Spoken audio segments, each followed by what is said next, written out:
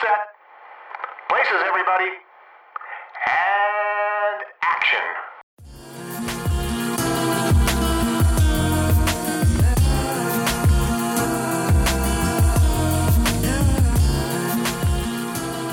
Hi guys, you're listening to Black Girl Film Club, a podcast where two black women discuss movies. I'm Brittany. And I'm Ashley. And on this week's episode, we're discussing In the Mood for Love from 2000, directed by Wong Kar-wai. I am so excited to talk about this movie. Ashley, do you want to discuss how we landed on the pairing for this month? Yeah, so originally I was thinking, why don't we do a Barry Jenkins spotlight? So it actually had nothing to do with director Wong's work. And we were going to just do Moonlight and If Beale Street Could Talk, because these are Barry's two feature-length films that everybody knows about. Although I feel in my heart that not enough people have seen If Beale Street Could Talk. Which is streaming on Hulu, y'all. It is streaming on Hulu still. I've been saying it for months. Go watch it. Then we decided, I guess you started getting really into Wong Kar-wai's movies. And I don't know how, like, somehow we were, like, mind melded. Like, hey, why don't we just do it like this? Because, and then we had to do the terrible, horrible decision making of figuring out which movie to compare with Moonlight. Because we knew we wanted to do Moonlight, but we didn't know which one of Director Wong's movies we wanted to do. That was kind of like picking your favorite child a little bit. It was, because we could have done like more of a, I guess, like a more of a queer themed movie pick, because there's also like Happy Together, which we could talk about like later.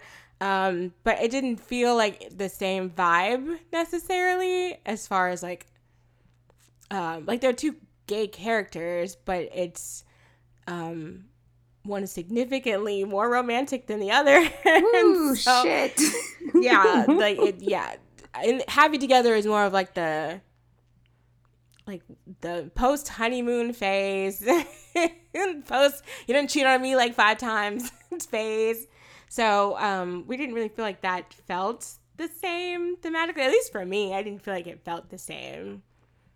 It didn't feel the same for me either. Right. It was a little too chaotic and not. It was a little too much for me. And I liked that movie a lot. It just felt like I was like, damn, this is kind of sad. I was like, yo, like, are they gonna break up? Because they need to. So, but yeah, so I mean, I don't really know, like, how, I think we just kind of like, hey, what if we do, like, these two movies? Because I think you were like, yeah, I was watching, like, an interview with Barry Jenkins, and he said he's really inspired by In the Mood for Love. Like, what if we do that? And I was like, okay, cool. But then we got to figure out which movie of Barry's we're going to do, or which movie we're going to do out of all of Wong Kar-wai's movies.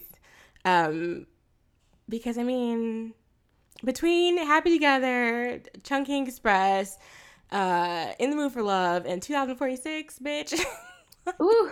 He's got more movies than that, but, like, those are the ones I always, like, lean to, and I'm like, girl. So, but yeah, I mean, that's how we landed in a kind of weird fashion. So they're not entirely the same, but they have the same tone in a lot of places, I feel like.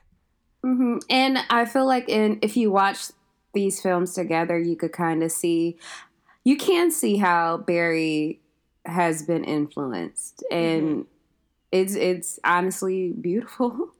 Right. It's beautiful. I have not done my due diligence quite yet, because I've just been like overwhelmed with life.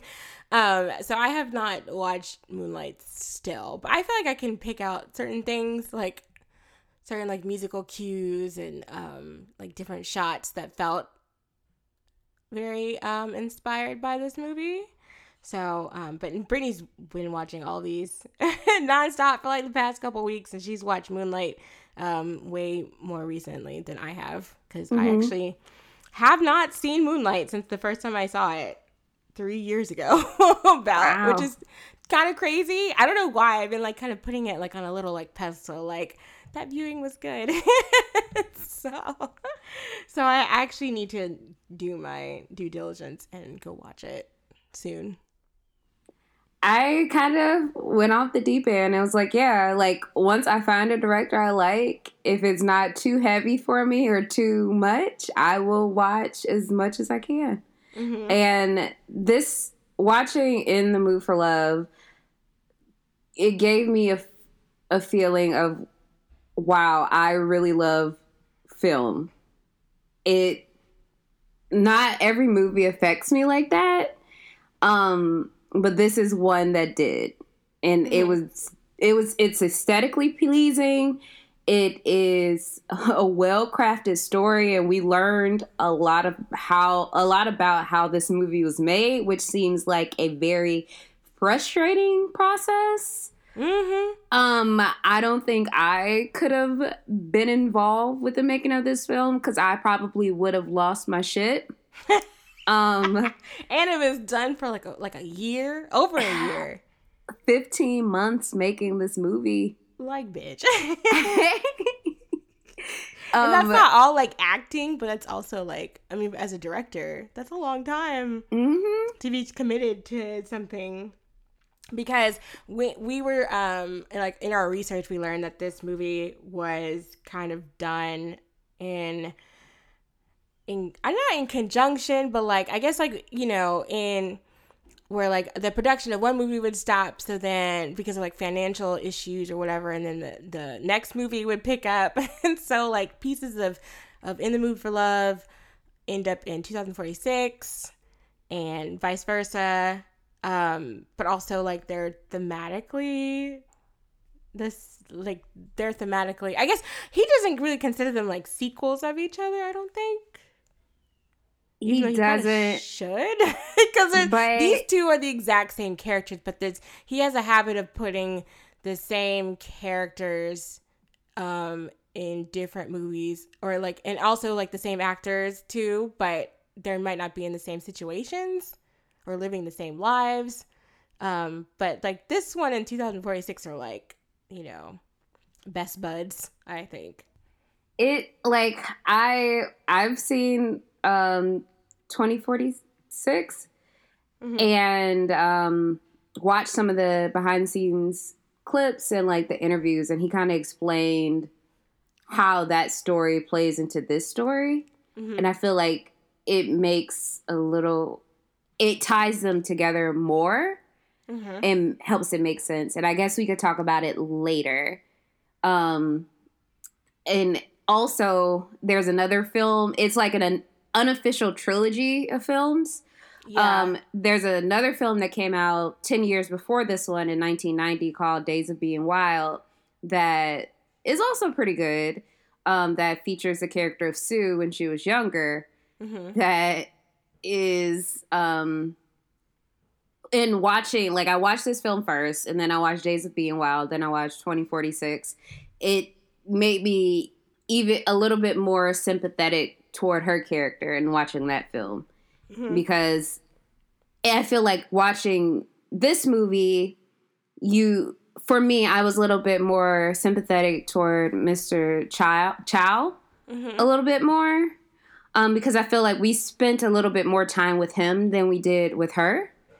But watching the first film, it's like, oh, well, okay, I can kind of see, like, she has a little bit, I understand a little bit more where she's coming from.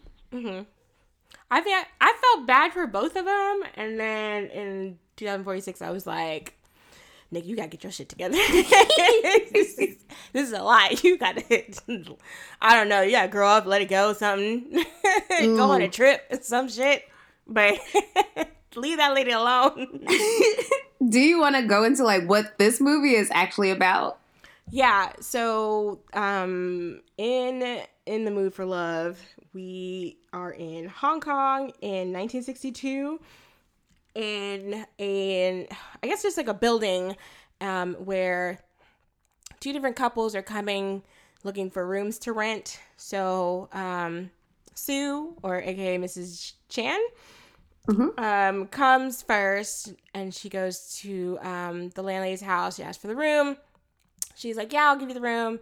And it's great. And then Mr. Chow comes like, I don't know, like 10, 20 minutes later. Room's already taken. So he goes next door and he rents the room from the Koos. And they end up moving in at the same time, like the same day. And then, everything's kind of cordial between them. They, don't interact that much or whatever. But then we slowly realize that it's very, very possible that their husband or her husband and his wife are having an affair, and they figure it out, and they're kind of like working through that together. And it's just mess. The messiness of it. It's beautiful. The mess, man. Because they're next door neighbors. They're next door neighbors. They're next door neighbors. In an apartment building. In the 60s. Oh my God. Yeah. So there's so much interaction too between the two apartments. It's not like now where you like live in an apartment building and you hope to God you never see your neighbors. Like you would always see your neighbors. They'd always ask after you and say like, hey, how's your husband and stuff like that. Which becomes like, to me in my eyes was kind of like, damn, like you're asking a lot of questions. But then I was not, I didn't grow up in this time. I'd never like lived in Hong Kong. So like, it was like completely different to me and my experiences living in an apartment or living near people. So, yeah, like the absolute, you gotta be bold as fuck to do that shit. So you walked out the door and then went next door. We could talk. We'll get into the boldness because niggas are raggedy. It got bold. It really. There are certain scenes, like I've seen this movie a couple times now. The first time I watched it, I was watching it and it kicked me in my chest, and I was like, "Oh shit, I love this movie." And then I rewatched it to prepare for the podcast. And then I noticed some more things that I hadn't paid attention to during my first watch. And I was like, oh, holy shit. Like, oh shit. Like, they're bold. Like, they're bold. So I guess I'm trying to think of like how we can talk. 'Cause like the story kind of is fluid. Yeah. It's a really fluid story, and I feel like that ties back into the way the film was made. Mm-hmm. It didn't have, like, from what I gather, it didn't really have too much structure. Wong had an idea of the movie that he made. He wanted to make a movie about an affair. He had that idea. He took that idea to set and started filming. He didn't have too much direction for his actors. And in watching interviews with them about like the behind the scenes process, you could tell that Maggie, who played Sue, she struggled with that lack of direction. Yeah, and I would too. Because I'm like, so what is this about? Like, how do you want me to act in this moment? And he's probably like, yeah, just do. I mean, I don't think he said just do whatever. But I'm like, there's no backstory. Like, give me something to build upon. And she was talking about like how difficult it was until she was trying to keep it cute, but she just said it was very difficult until she just said fuck it and let herself go. And then when she let herself go, then she finally realized who that character was. Yeah. And listening to Wong talk about the characters, he said that he wanted the actors to act in these roles how they would in this situation. So he didn't necessarily want them to inhabit characters more so than to habit themselves reacting to finding out their spouses were cheating on them. Mm-hmm. And they kind of do that in the movie where they they will like kind of act out themselves, like in like the characters will. They'll act out like, oh, how would you react if you confronted your husband and he said this and that kind of stuff. And you kind of don't know if they're like, if it's a part of the story or if they're actually like is it between the characters? Is it between the characters that the characters are playing? Because a couple of times it's like she's doing things to like his wife would do, and then he's doing things that like her husband would do, and they'll kind of correct themselves, like, oh yeah, my husband would never say that, and that kind of thing.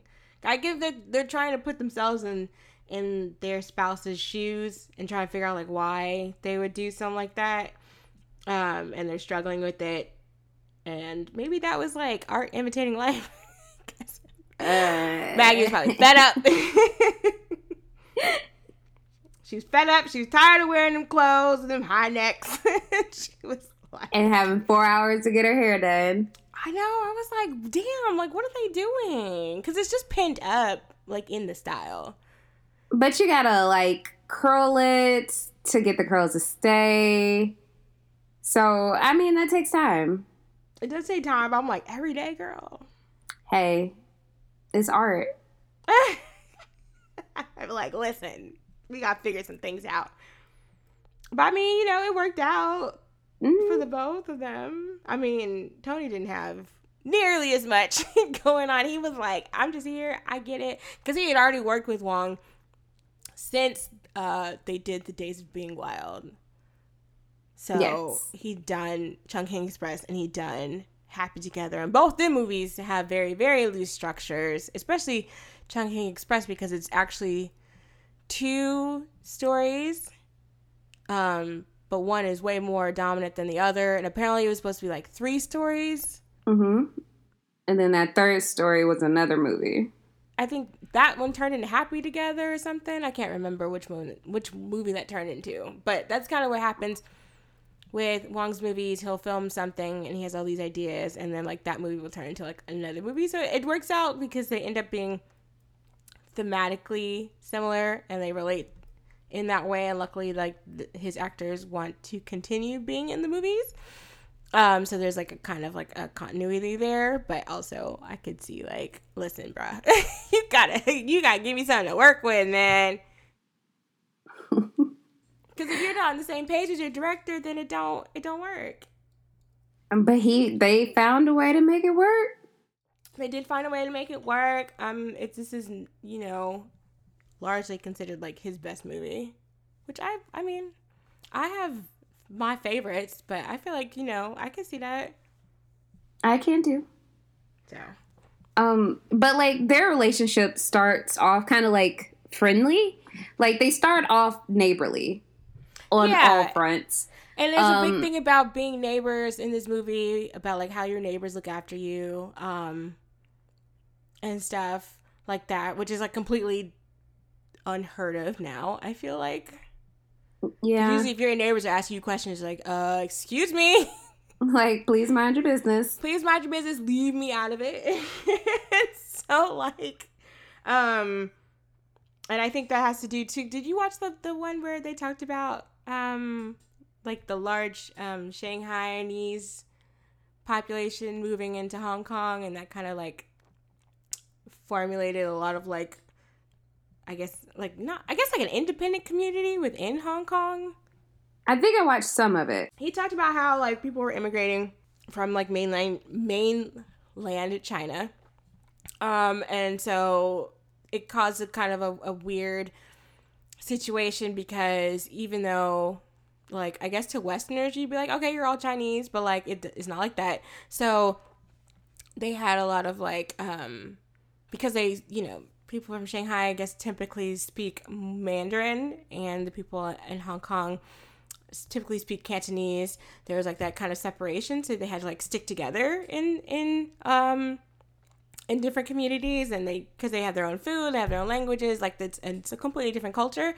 Apparently they have their own, like, there's like Mandarin theaters, like movie theaters in Hong Kong that's left over from that period. So Like, whereas now I guess he says, like, the younger generations, it's more homogenous, so they don't always typically understand, like, why, like, someone from Shanghai and someone that from Hong Kong might not get along or something like that. But in those days, like, they had to kind of, like, stick together. So I could see, like, why everybody was, like, so neighborly and stuff. And they kind of are, it's like a politeness. It's not, like, too, like, they don't interact as much as, like, the landlords do. Like, Mrs. Schwen, she's kind of more like, oh, how are you doing? You know, don't stay out too late. She's, like, the mom of her apartment. Mm-hmm. And they play a lot of mahjong with the Koos, which are the next door neighbors. And, like, I feel like the thing that kind of gets what kind of sets things off a little bit is, like, the rice cooker. Yeah, and I meant to Google that a little bit more. I know that was, like, a big deal because of the modernness of the rice cooker. Because Mr. Chan is, I assume, like, a business person. Yeah, he does a lot of, like, well, travel. In theory, he does a lot of travel. Now, if it's true, I don't know. We know he does a lot of creeping. Well, we know that. Yes, but I think because doesn't he work, like, him and Sue work at the same office because her boss asks about him a lot. I guess so. I think that's what it was, but I'm not entirely sure because the other thing to note that you, like, never see his face. Ever. If you watch, like, some, like, in the, like, a behind the scenes documentary, they have, like, one picture of him, and that's it. I Googled him. He's actually pretty good looking. Oh, okay. Yeah. I'm gonna add that to my Googles. I saw the one picture, so I haven't seen, like, you know, all the angles and all that. But angles matter. He travels a lot and he goes to Japan a lot. Mm-hmm. So while he's abroad on business, he brings back a rice cooker for their landlords, and everybody in basically both little apartments are, like, really excited about it. So Mr. Chow sees one and he's like, oh, that's cool. And then the nosy landlady is like, hey, your wife is always gone. She'll never be at home. You be hungry. Why don't you get Mr. Chan to bring you a rice cooker? I know. I was like, damn. Because she knew everything that was going on. I feel like she was like, something ain't right here. She's like, you be hungry. Your wife gone. You need a rice cooker. I mean, because he wouldn't be cooking on his own. That's true. And, like, for sure. I don't think he would. And then also, I'm reading this now, where Wong talks about the rice cooker and how, like, the inventions in the 60s kind of changed the way people lived. And I think, like, I guess, like, the rice cooker kind of made it so you didn't have to, like, sit around and wait all day over the pot of rice and making sure you didn't, like, fuck it up and, like, put too much water or make it too dry. Me cooking rice. Oh, shit. Listen, I can't cook rice. Damn. Honestly, y'all, cooking rice is kind of hard. And, like, my friend had a rice cooker when we lived together. She's Vietnamese, and she still managed to fuck up the rice a couple times. I was like, girl, you can't put that much water. She be putting so much water. She's like, shit.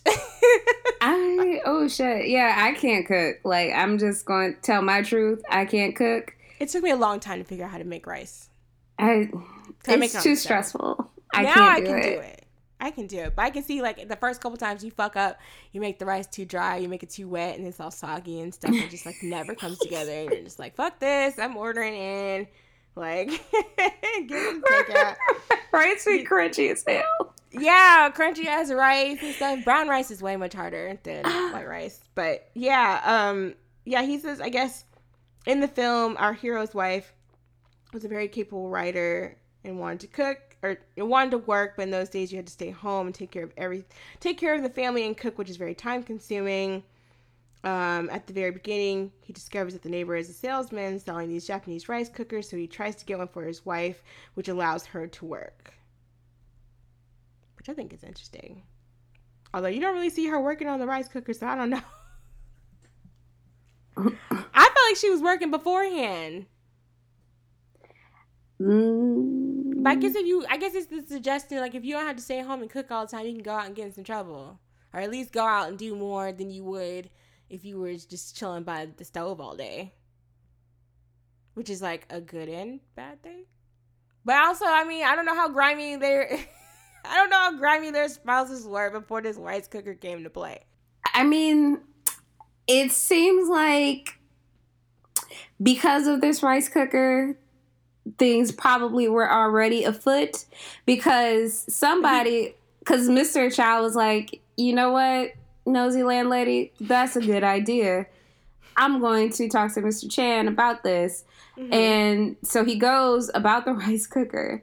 And he was like, yeah, can you bring me back one? And so he brings it back and he goes to pay for it. And Mr. Chan is like, hey, don't worry about it. Your wife already paid for it. I know. And I'm like, And I was like, wait. Skirt. She did what? And she didn't tell him. He was like, she did what now? Oh yeah, she didn't tell you? He was like, no.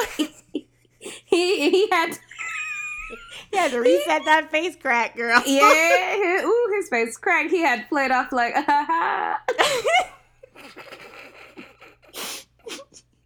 And that's when my chest went like, oh shit. I was like, ooh. That was the first kick in my chest. Yeah. Oh, when I realized, the wife already done paid for the rice cooker. Okay. I see what you up to. I see.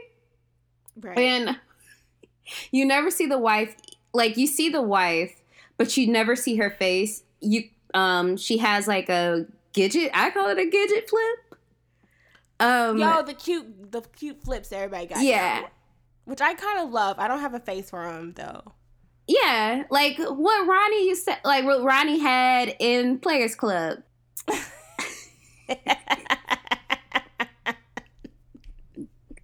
The Players Club haircut.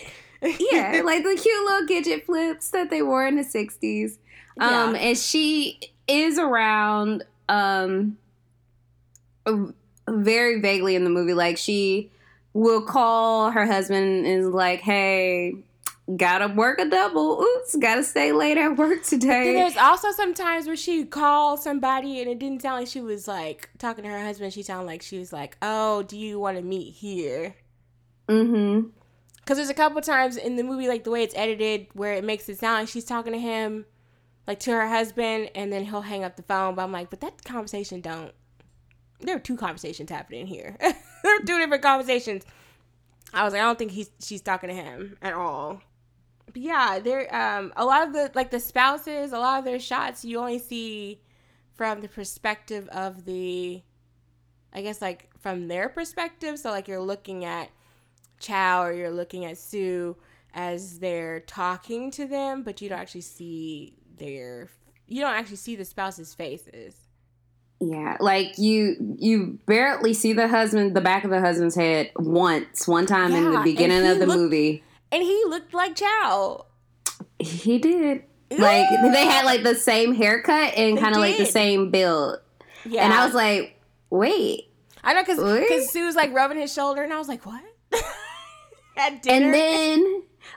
And then Chow's wife came through and kind of like sort of brushed the back of his chair when she was trying to squeeze by. Raggedy. And I was like, wait.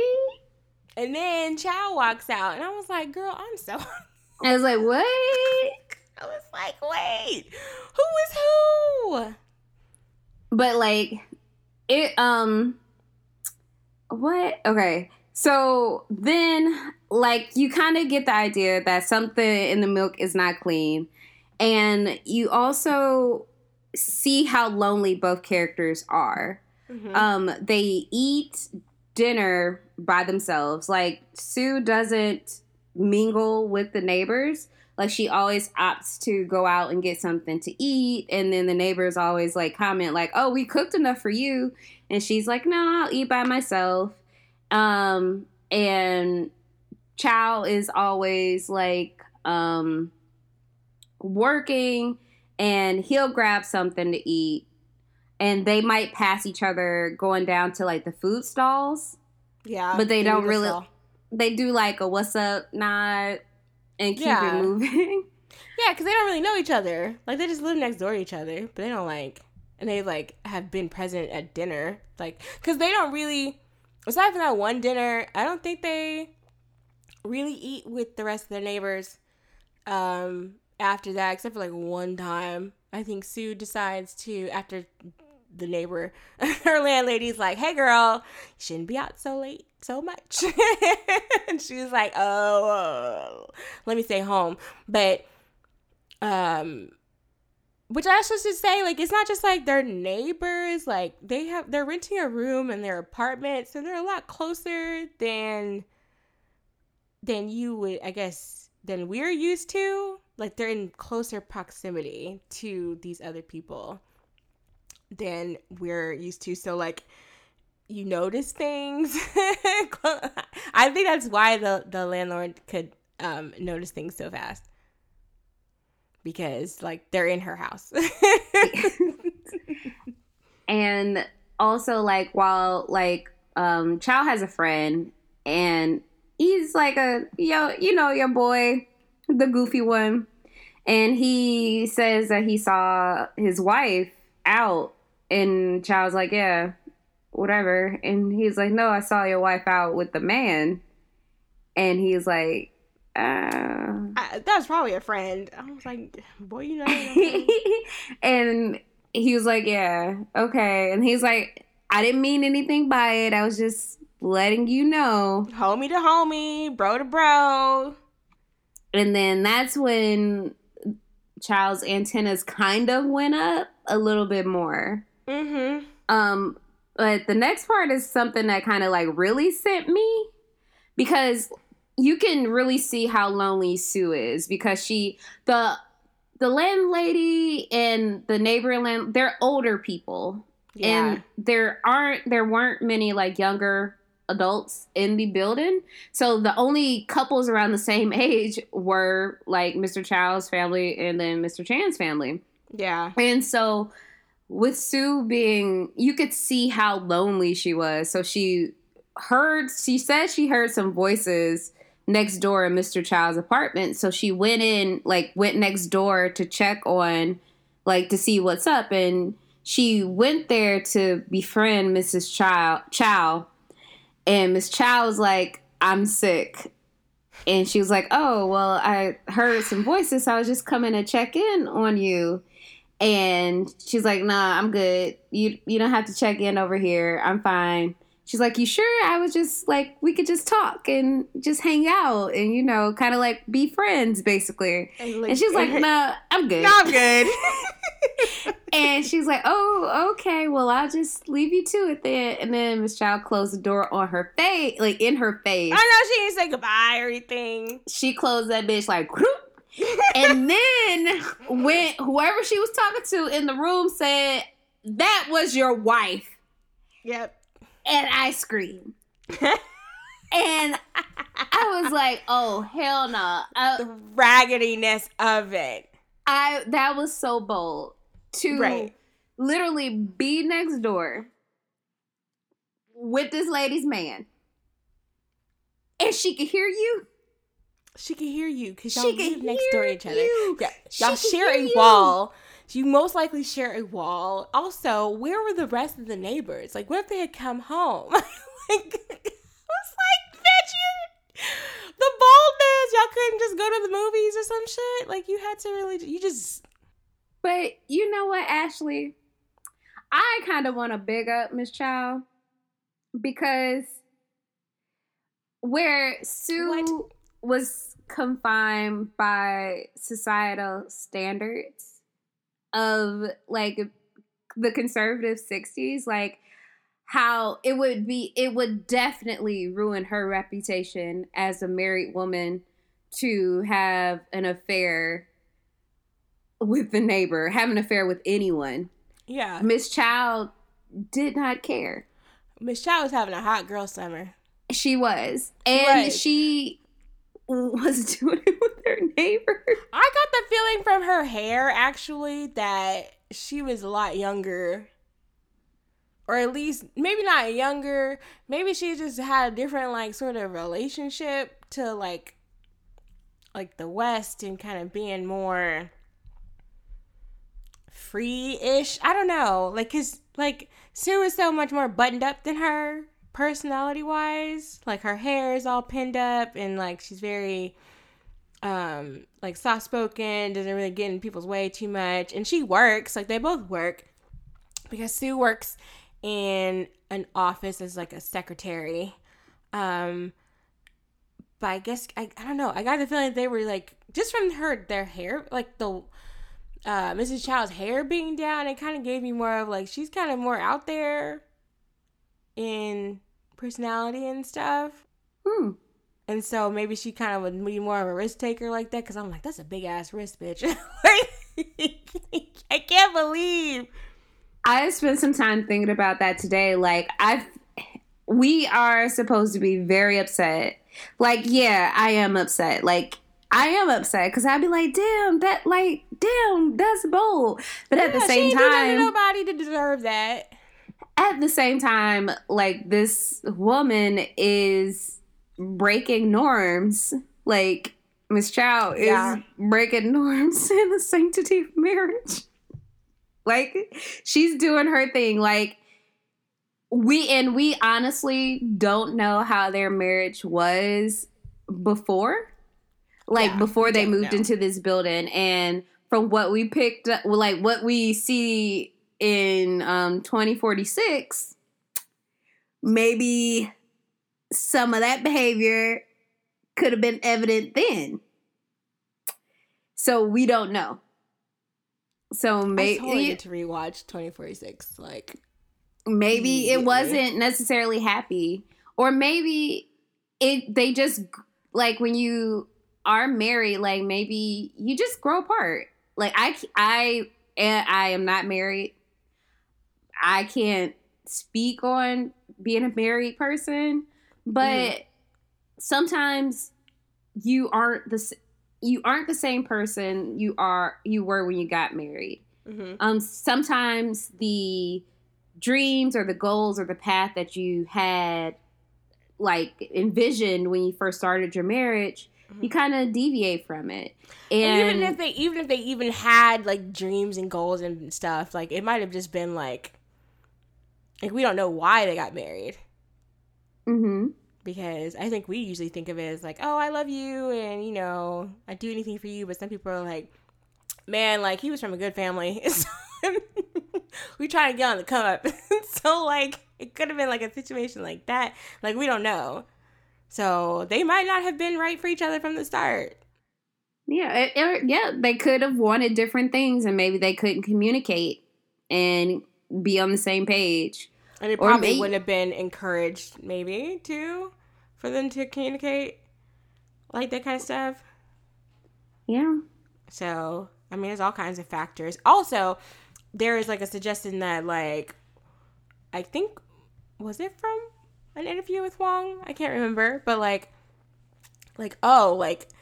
considering that the two couples moved in on the same day, like, right next door to each other, like, like, could they have already known each other, like, previously? Like, their spouses have known each other? Because, like, damn, like, they got, like, straight to it.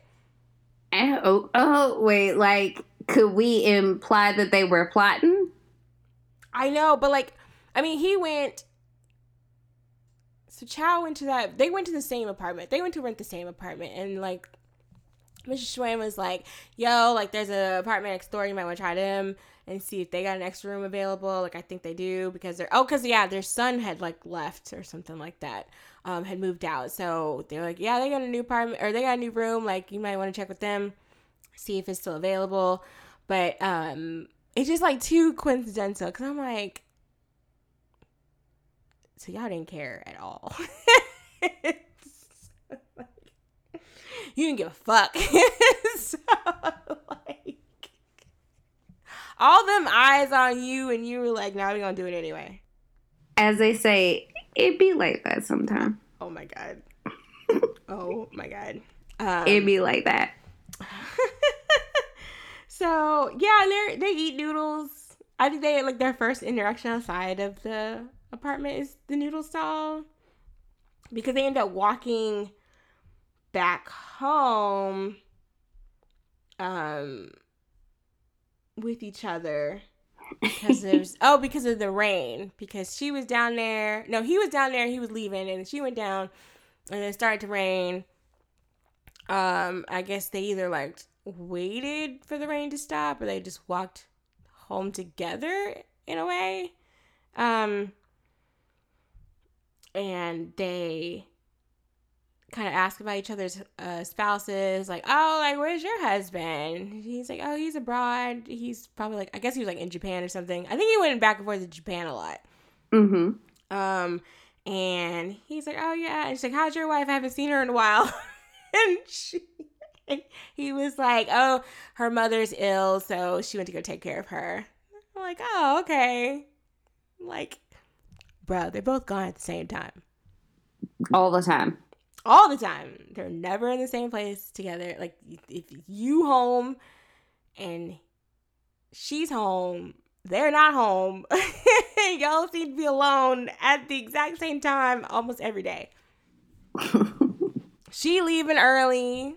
And then you go to see her at work, and the boss like, oh, she gone.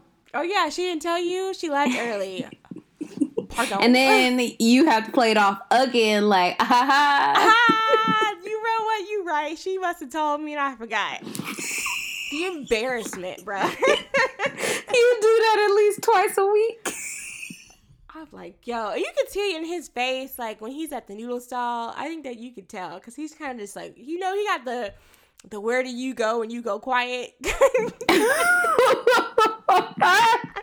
Like that far off look that's like. That part from Lemonade. Ooh, shit. Oh, shit. What's it called? Pray You Catch Me? That's this part of the Lemonade. Epic. She's kind of like, he's putting two and two together. Like, I know this girl ain't really doing this shit. I know you must be out your, you know what? Like, nah, you playing. And, oh my God. And when they get back from the noodle stall, Sue goes home, and one of, like, the neighbors are kind of like telling their business. And one thing that I made a note of, somebody says, she dresses up like that to go out for noodles. I was like, damn, don't be doing her like that. And I was like, oh, damn. What are they implying?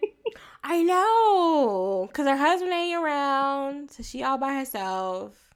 She don't like to really interact with y'all. Like, not like she don't like to, but she's just like real polite about like, nah, I'm good. I'm just going to get some noodles.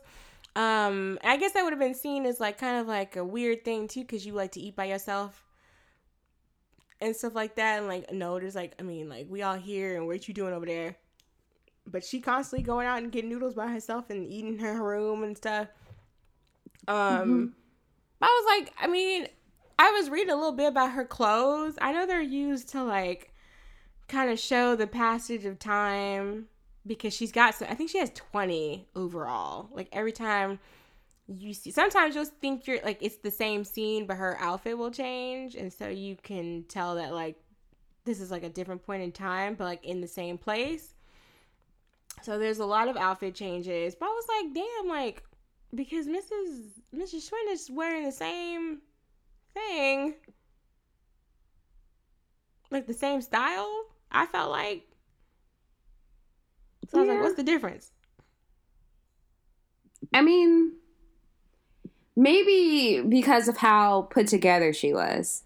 Yeah, she is a very put together woman. You don't catch her slipping. No. Like, she's very prim and put together. She'd never leave the house in like her slippers, hair and rollers. Yeah, she wouldn't be outside with like a bonnet. We probably shouldn't say too much. Listen, you know what? Honestly, there's been so many times I've gone out with like just a hair wrap. I mean, You gotta do what you gotta do when you can do it, because sometimes you just gotta go to one place. I'm gonna speak my truth. I don't go outside with the bonnet because I just don't. But I will go outside with the hair wrap on because whatever. I don't have a bonnet. I'm really lazy about my hair, actually. I should get one, but yeah, I'm super lazy about my hair. So I mean, it's doing fine up there. So I don't really be, doing too much to it. But I mean, I'll put a little scarf on or something. It might end up on the other side of the room in the morning. So I put on a scarf on last night. I have no idea where it went. You know, if you're a bonnet gang, that's fine. Yeah, 'Cause no honestly, judgment. Do you? I mean, listen, if you just gotta make a quick errand or some shit, like, I mean, who the fuck cares? Some people clearly do care. Tell them to mind their business. Mind your business. And don't worry about what the fuck I be doing. But Miss Sue is not like that. She looks beautiful in every single shot. Gorgeous. Just beautiful. Just, well put together. Hair all pinned up just so. And she's got like she's very stylish. Mm-hmm. I wonder if her husband be buying her that. I mean, I guess her husband do be buying her that stuff, but like, I wonder if he bringing her stuff from like other stores. That's so raggedy. What if he bought her the same outfit as? You mean like the kind of purses? like the next scene when they go to dinner? Yes. So can we talk about Miss Chow? Like, why did he have this idea? So him and Sue go to dinner, and he gets the bright idea to say, like, I want to give my wife a gift. I want to give my wife a purse that I saw you with. Like, sir, like. And she was like, she might not like that. Having the same purse as the woman next door. And he was like, oh, you're right. That probably wouldn't be good. Well, because she also, like, for her boss has a mistress. And so her boss will ask her to ask her husband to bring back a purse from Japan or wherever he goes on his business trips, quote unquote. And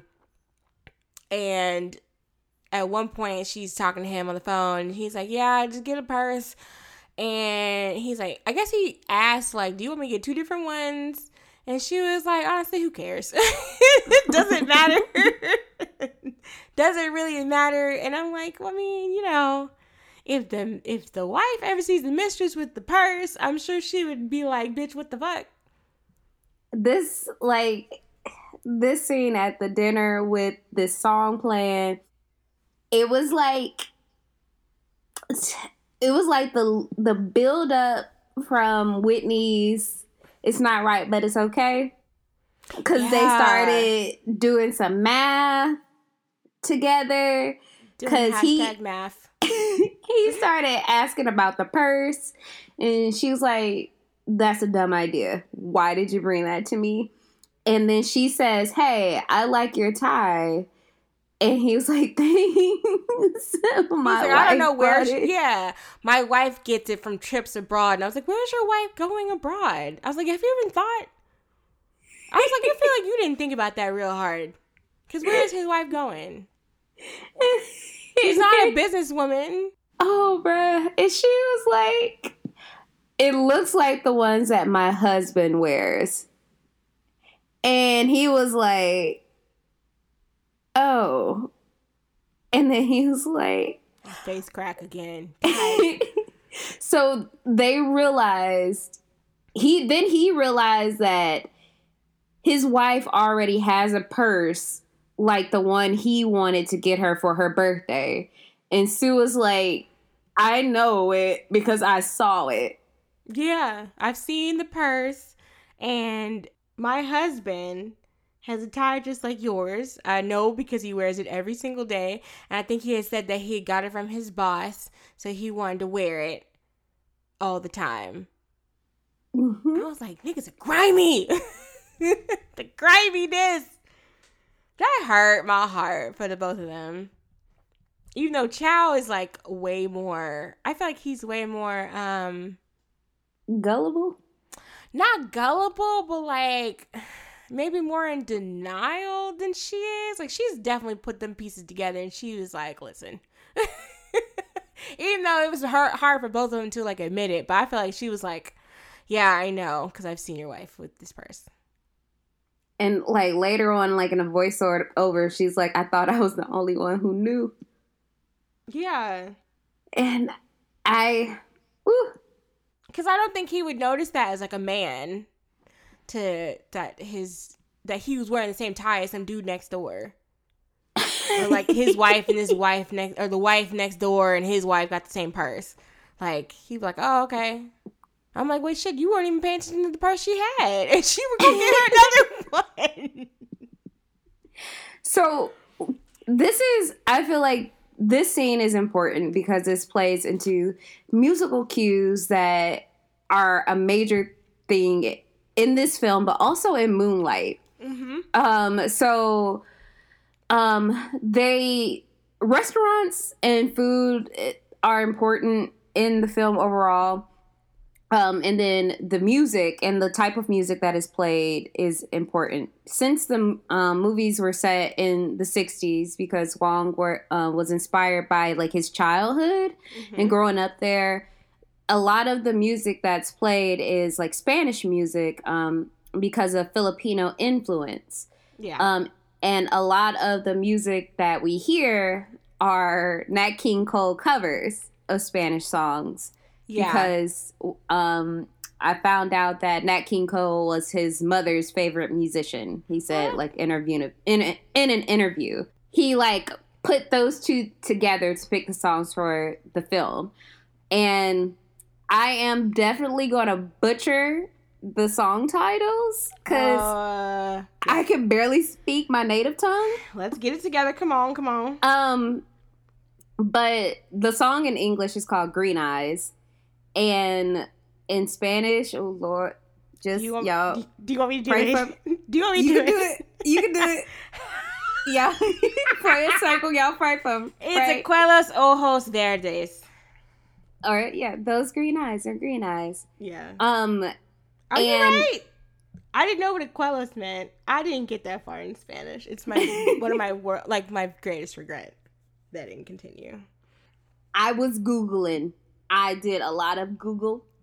I asked for some translations. I had a screen, was doing all kind of like Mission Impossible shit. I'm gonna say, were you like Charlie from It's Always Sunny when he was in front of that murderer map or whatever? Yes, that was me in preparation for this fucking episode. I had all my clips, and my strings. I had notes. I have like the lyrics. I know what this song is about. And bitch.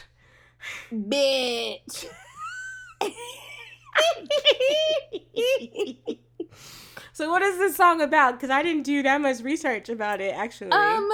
So basically, this song is about green eyes. Okay. But, so basically, the song is about longing and desire for like romance and intimacy with the person with those green eyes, and essentially getting lost in those green eyes. Mm-hmm.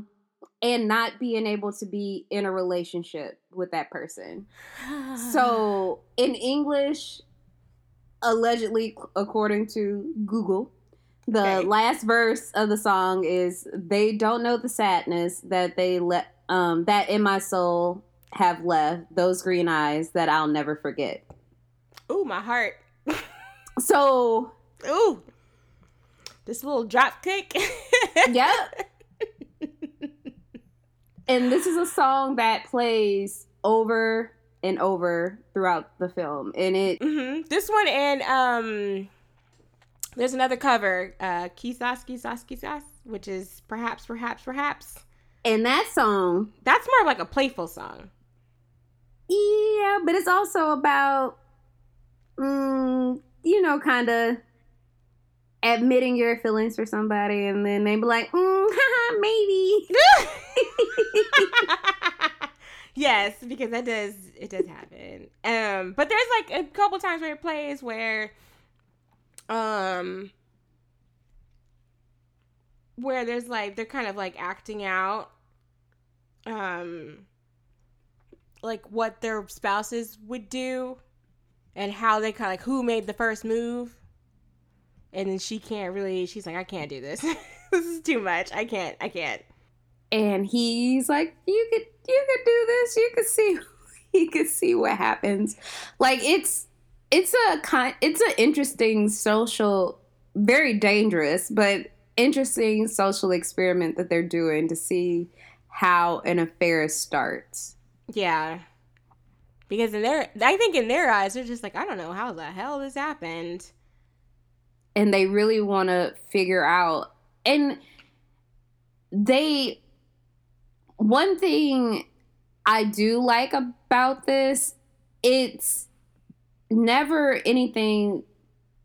A lot of narratives about affairs, it goes back to something that I did wrong. Yeah. Like, what did I do wrong? What did I not fulfill as a partner to make my spouse or significant other cheat? Where this narrative didn't necessarily go there. Neither one of them looked back on what they did wrong, and they honestly didn't blame their spouses for doing something wrong. Mm-hmm. Like, they didn't villainize either of them for cheating.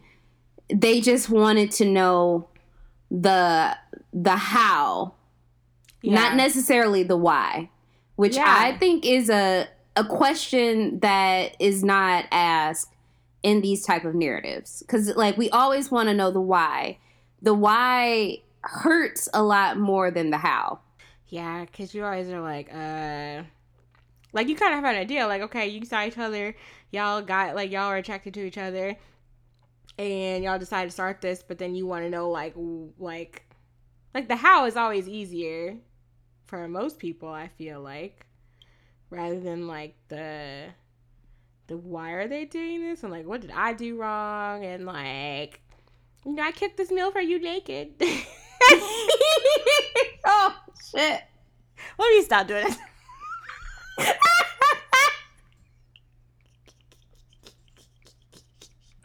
Ooh, side note, we need to put that nigga in a home immediately. December 5th, we need to lock him up. He needs to go to somebody's fucking Shady Pines on December 5th. See, you keep doing that because I'm like, my mama just turned 50, so it's not her fault. Your mom has good sense. Your mom is not taking advantage of a lot of different things. Ugh. Your mom is not a capitalist. Yeah. Oh, your mom is not exploiting. She's not a billionaire. For personal gain. Sure. She's not a billionaire. But yeah, no, it is I cooked this meal for you naked. So where the hell are you at kind of thing. Although we don't really be asking where the hell you at. You just kind of like, I think that's like a modern kind of thing. I don't know. Maybe it's because mistresses were so common. I mean, she's sitting up there buying purses for her boss's mistress. So this isn't, like, unheard of. Because it's kind of one of those like, oh, this is, like, not inevitable, but, like, it's definitely more of like if my boss called me and was like, hey, can you buy a fucking purse for some woman I got in Miami? I'm like, who? What? I would be like, excuse me? So we're buying 3 Louis bags, 2 for me, 1 for your mistress? Yeah, where's my cut?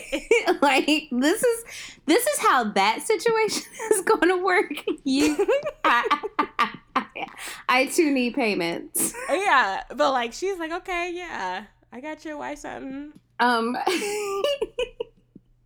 But this is where they start doing like actual role play to figure out the how. Yeah. Like they go to the restaurant again and they're like, so we're going to experiment. So I'm going to pretend to be your husband. You're going to pretend to be my wife.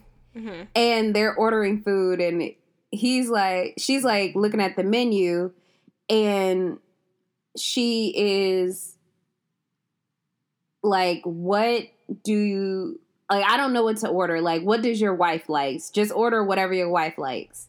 Yeah. So he orders the meals for them. And all of a sudden he starts to put like spicy mustard on her plate. Yeah. And she's like, your wife likes like hot food. I don't like hot food. Yeah. And then she like dips her little, was it a steak? Dips her steak in it and starts to eat it. Yeah, whatever she had on her plate, like some meat or something, she dipped in it. And it... You could tell she was like, bruh, I don't like this. It seemed like she liked it to me. I mean, she kept going back for it, so maybe she was like, let me commit to this role. But also, at the first time she dipped it in, she was like,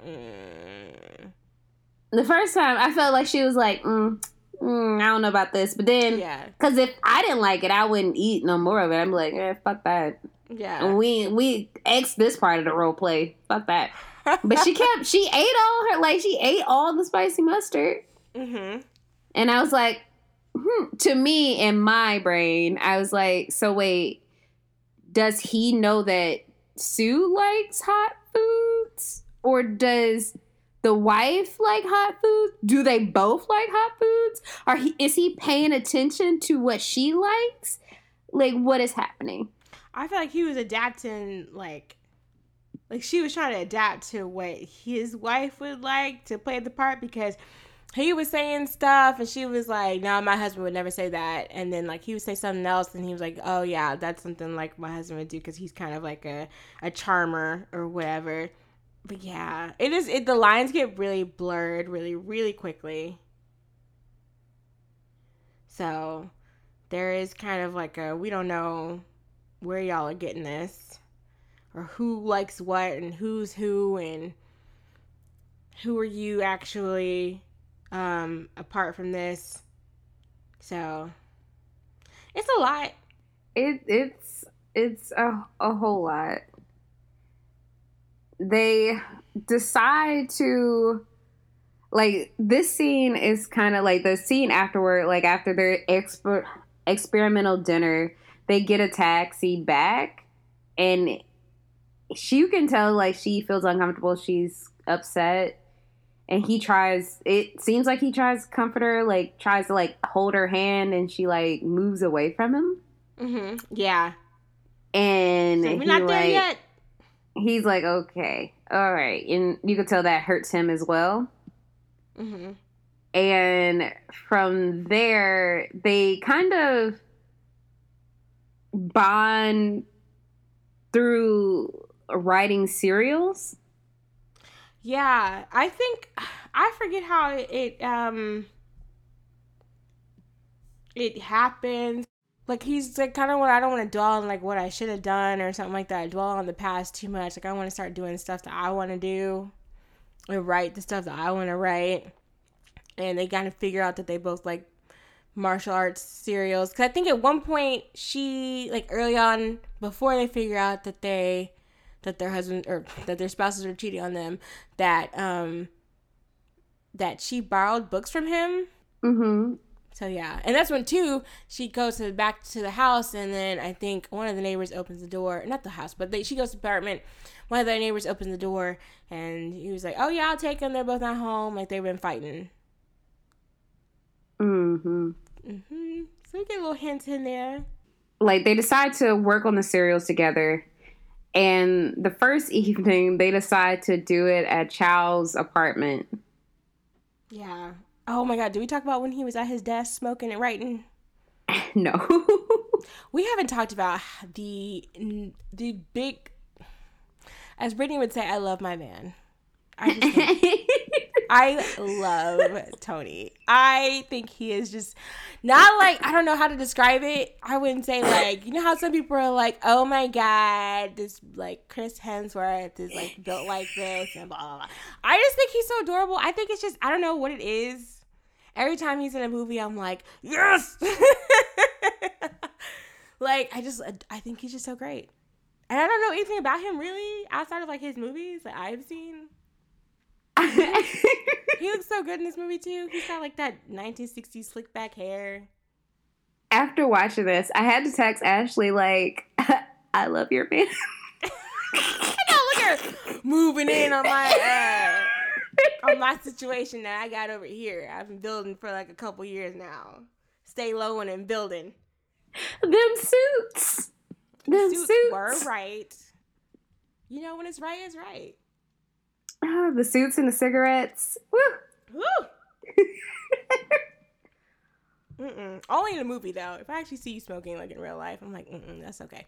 But, like, in a movie, the smoke is curling all nice. I'm like, come on now.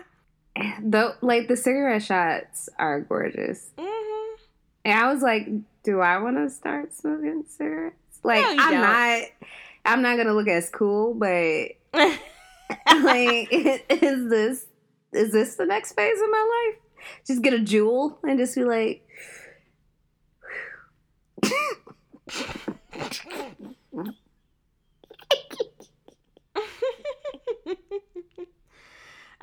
yeah, but I think they start writing together. She's like editing his like stories and stuff. And they're spending more and more time together. And then since she's doing this at like his room, because I don't know, at this point, like the spouses don't really make an appearance again. Yeah, they're gone. Especially his wife is kind of gone. So I don't know like what happened to her specifically. Because I think there's one point where we see like a conversation off to the side where she calls somebody and she's like, I don't think we should see each other anymore or something like that. And then you see her crying in the bathroom, like in the shower. But then you don't see anything else. So I'm not really sure what happens. But Chow's like, you know what? You can come over to my room. I'm like, okay. More boldness. And they're writing and stuff. And then the neighbors come home. Because one of the neighbors' husband is like fucked up in public. Yeah. He got too drunk at dinner. Which apparently he likes to get drunk. So this is not like a new occurrence, but they had to cart him home. Mm-hmm. And they're basically trapped in the room. Yeah. I mean, she can't leave his room. Yeah, she can't sneak out the window. Nope. like something out of high school or something. That's what I felt like, because I was like, this low-key has some high school stuff. Cause you gotta sneak out the room later. Like when they first get the next opportunity, she was like, let me hightail it out of here. But she's stuck in there for like hours. Like the rest of the night and then part of the rest of the day, next day, because I think like they're supposed to be playing like either cards or mahjong, and the landlady's like, yeah, we're just gonna play like 8 rounds, and Sue was like, you really believe that? Because he goes and asks like, oh, like how, you know, are you gonna stay all night and stuff? Like, oh yeah, we're just gonna play, you know, some games or whatever. Just like 8 rounds. I was like, 8 rounds sounds like a lot already. And they played all night. I don't even know why I guess maybe the maid was still there or something. So she still couldn't leave. But eventually the coast is clear and she sneaks out. Girl, they both miss work. Bruh. And I want to be like, y'all grown. But at the same time, the 60s. Yeah. Like, they didn't have the scandal. Like, that would be a huge scandal. And I bet you, too, they might have gotten, like, kicked out. Oh, yeah. of the apartment. Like, she could have been like, yo, y'all gotta get out of here with that shit. We can't be having that shit in my house. So, yeah, and I think either is it the maid or the, she goes by Ama, like they call her Ama, which I think she's like the servant or the maid of the house. She's like, I didn't see you leave this morning. She's like, oh yeah, I went to go have lunch or breakfast with my mother. Like, you weren't around when I left. I was like, come on, quick thinking. And she was like, are you sure? Because I was up early. I would have saw you when you left. Like, oh, God. Can you imagine making all these excuses? Or like, yeah, I didn't go to work. Because, I would have been caught up. Like, I can't lie well. I can't either. I'm really so bad at it. As soon as somebody asked me a simple question like, Brittany, how was your day? I would be like, well, fuck, I was caught next. God damn it. Shit. I just think it's too much work. I'm always like, yo, I can tell you the truth and get this shit over with. Like, you're like, easy. So look, I was next door. Next door. We was trapped there. I swear we was not fucking. We was just working on comic books. That's the truth. It was just some dirty shit, like comic books. Then they would think you would be lying again. It's like, I swear we were not. I swear. Like, you could look at this manuscript. Like, look at it. Like, this is the proof. But yeah, it would never have worked for her to be like, yeah, I was next door. Because they probably wouldn't be like, oh, you were writing comic books dressed like that? Yeah. Like, oh, that's what you do? And what you're doing? And your husband ain't around and his wife ain't never around? Like, That sounds like a lie to me. I don't know about the sound of this. Sounds like some bullshit, ma'am.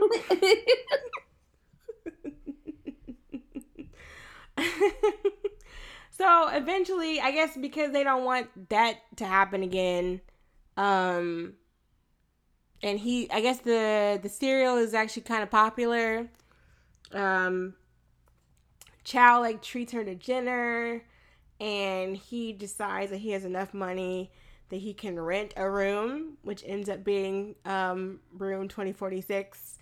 Because he says, like, he's like, there's nothing between us, but, like, I don't want there to be any gossip, which I'm like, okay, good, smart, but I'm like, you lying about that one part. Looks worse. It does look worse, because I'm like, now you leave in the house all the time, so you and her are not in the same, like, you gone and she gone, your wife gone, her husband gone, like, do y'all... If you rent a room, like, you should have rented, like, office space. He might not have the money to do that, though. Yeah. Office space is so expensive. Yeah, they are. But, like, renting out, like, a hotel room, though. I know, because I didn't realize it was a hotel room. I thought it was just another room. But I guess it would make sense because nobody was in there. It wasn't like how they live now, like, in the apartment with, like, their other, like, neighbors and stuff, so...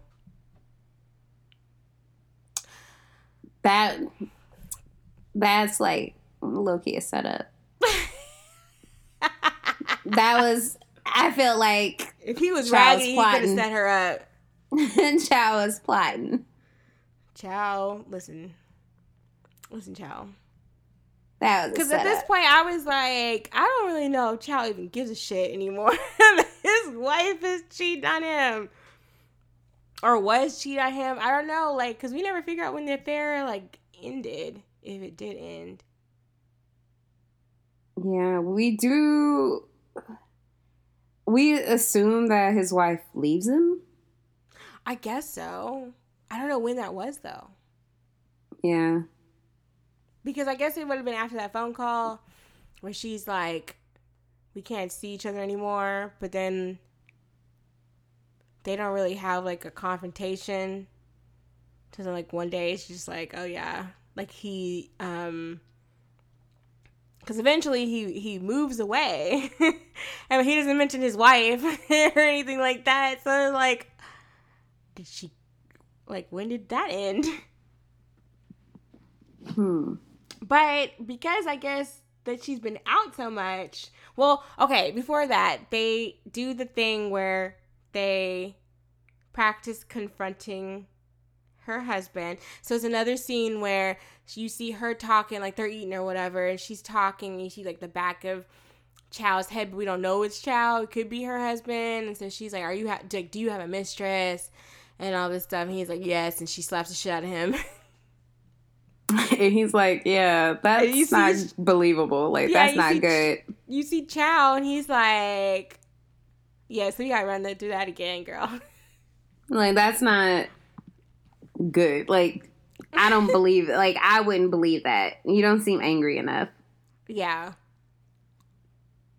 But I don't think she was ever gonna, like, beat his ass or something.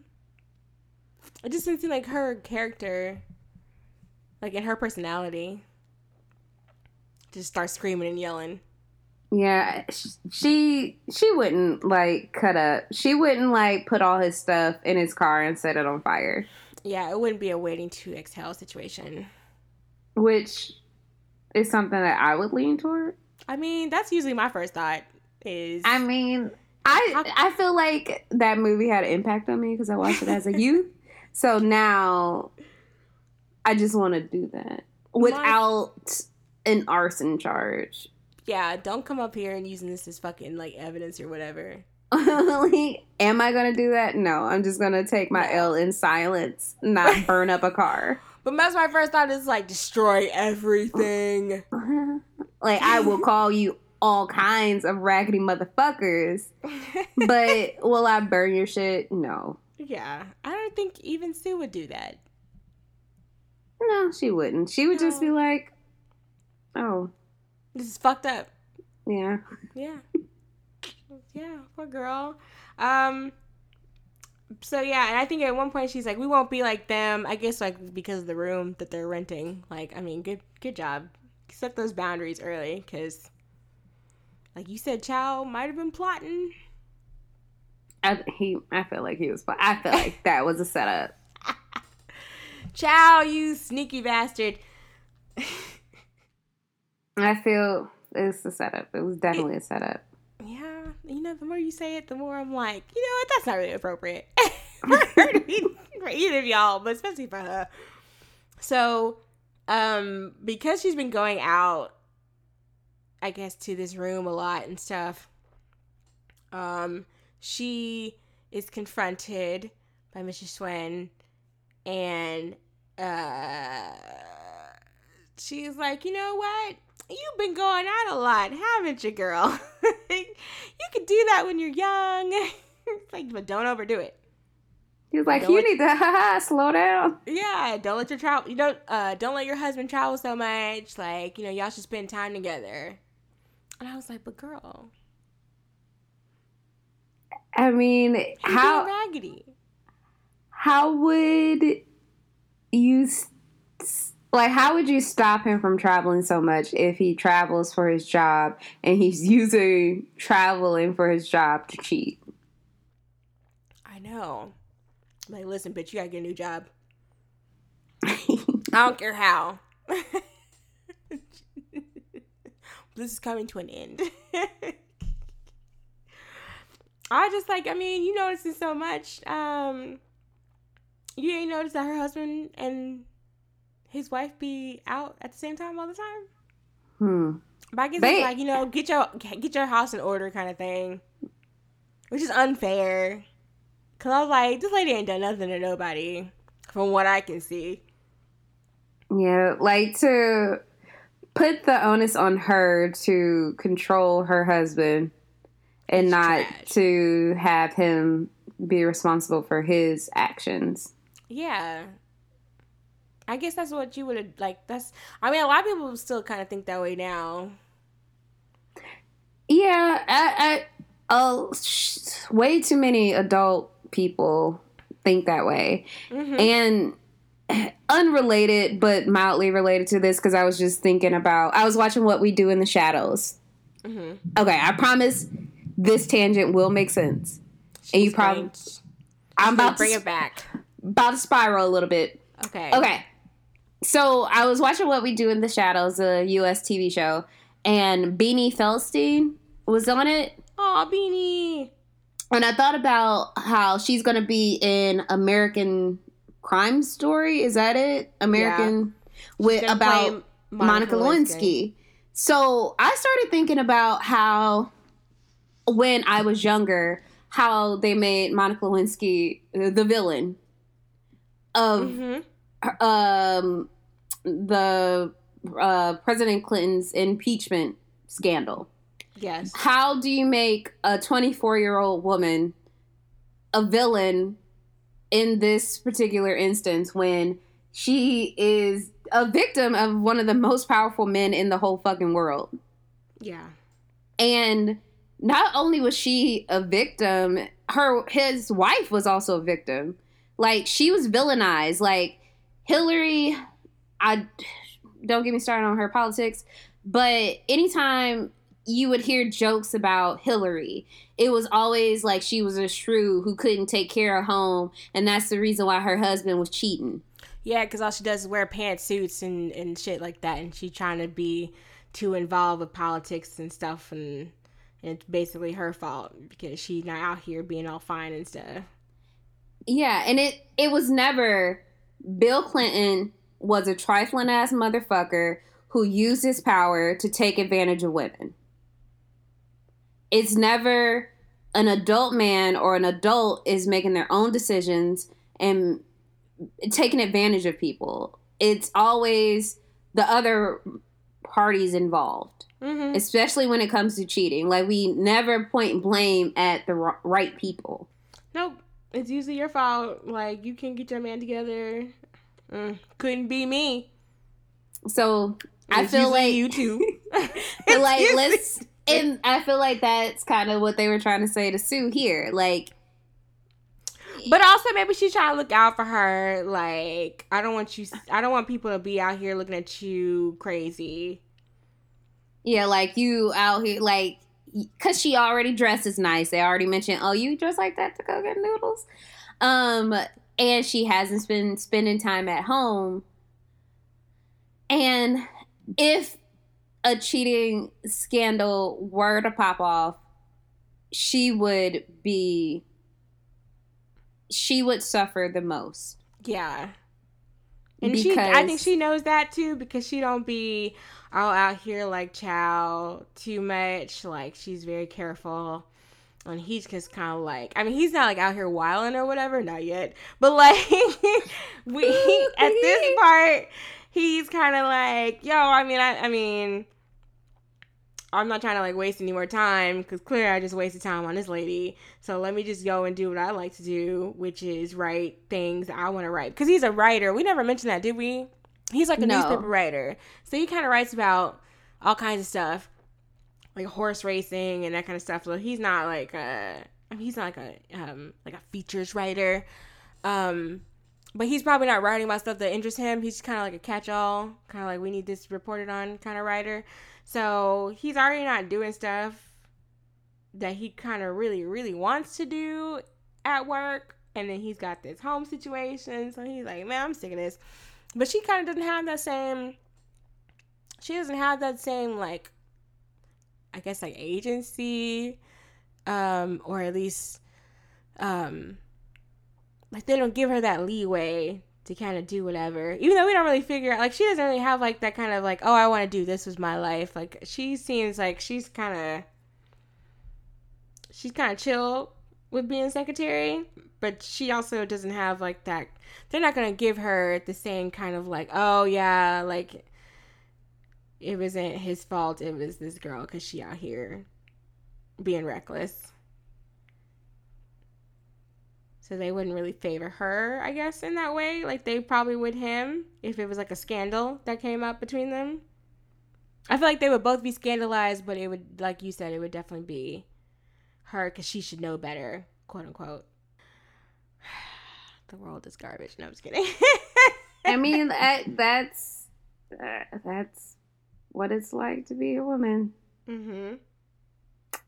a lot of times, Yeah. always. I feel like there's other cultural things that we're probably missing, like nuances and things, because we're not, you know, from Hong Kong, or we weren't born in the 60s, so we don't have, or like living in the 60s, so we were, like, don't have all the info, even though, I mean, we could sit here and read like thousands of interviews with Director Wong and probably not, you know, I think that only comes from like living there and living through it, because even also, because you said about the food, I meant to say this earlier, he even said like there are subtle things about, like to show the passage of time, that like food, only like certain foods would be made during certain times of the year, like Shanghainese food is only prepared like a certain time during the year, so like this is how you would know. And like I think he says like they considered putting like some of the vegetable names and stuff in the subtitles, but then he said that would be too much. But like if you don't probably speak the language, you wouldn't understand what's going on, like the subtle nuances. So I think like there's so many subtleties in this movie that we miss, because it, like, I was watching that interview, and part of it to me, I was like, okay, part of it to me was like, well, and I was like, you know what, yeah, I was gonna go further off my deep dive, because I was like, ooh, okay, what they eating now, what, okay, let me go research what time of year. And I was like, okay, Brittany, like I know. Let's dial it back. Like, I googled sesame syrup. Mm-hmm. I was trying to figure out, like, you know, when that would be made, but I think it's just because like when you're sick or whatever. But also people were like, I couldn't think of it if it was a drink or if it was a soup, because I feel like the girls have turned it into a drink. But also I didn't know it was like a hot toddy or kind of something like that, because that happens when Chow gets sick after being in the rain, like waiting on her or something. She figures out like from his friend that he wanted some sesame soup, and she's like, okay. And then all of a sudden she's making a big ass pot of sesame syrup, making a big ass pot of sesame syrup, and one of the neighbors is like, oh, all this?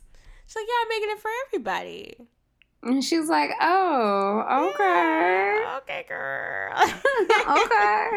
But I think to get all the nuances and stuff, like cultural nuances and like other things, like you'd have to be in the know. Like it's just one of those things, like we probably won't catch all of the nuances of the movie. But just in thinking of like things like if there was a scandal between the two of them, like who would it come down to? I feel like in history in general, it usually comes down on the woman. Yeah, like unfavorably. That's just how it is. Yeah. I mean, life, man. Life is, it's just funny. In a very unfunny way. So I think after that conversation, she makes a similar call to Chow, and she's like, hey, I just got lectured, so we probably shouldn't be hanging around each other too much. Yeah, she was like, this done. Yeah, so they can't even be like, I mean, were they friends? Yeah. I mean, like, they were friends, and then also it's like, I mean, there's like, there's something under the surface there the whole time. So, I don't know if he was like, if he took that as a sign to leave, or was it just like, oh, this is a good opportunity? Because at this point, I mean, I guess we can assume that his wife is no longer in the picture, because he's like, yeah, I'm going to Singapore to write. Oh, yeah. He does relocate to Singapore, and he tells her, like, yeah, like, there's an extra ticket for you if you want it. Well, I was so confused because at one point he was like, I didn't mean to fall in love kind of thing, but it just kind of happened. Even though I thought I was in control of the situation. And then he's like, you're never going to leave your husband, no matter how, like, basically no matter how raggedy he is. And he's like, I won't ever see you again. And then it turned out to be a rehearsal. Like another role-playing thing. And I was like, this is just flinging me around the room. And my emotions. Flinging me from one side of the room to the other. I'm like, damn. This gotta be like the third time I've seen this movie. And I was like, bitch, wait, what? I think with that role play, that particular role play, I think that was a both. I think that was a both role play. Yeah. I think that was meant for both Chow and her husband. Mm-hmm. Yeah, because she wasn't really, I mean, she never really acted like she was going to leave. They practiced confronting him, but, like, she never said, like, oh, I'm going to leave him or whatever. And Chow was like, listen, a man ain't got no ties no more. A man's out.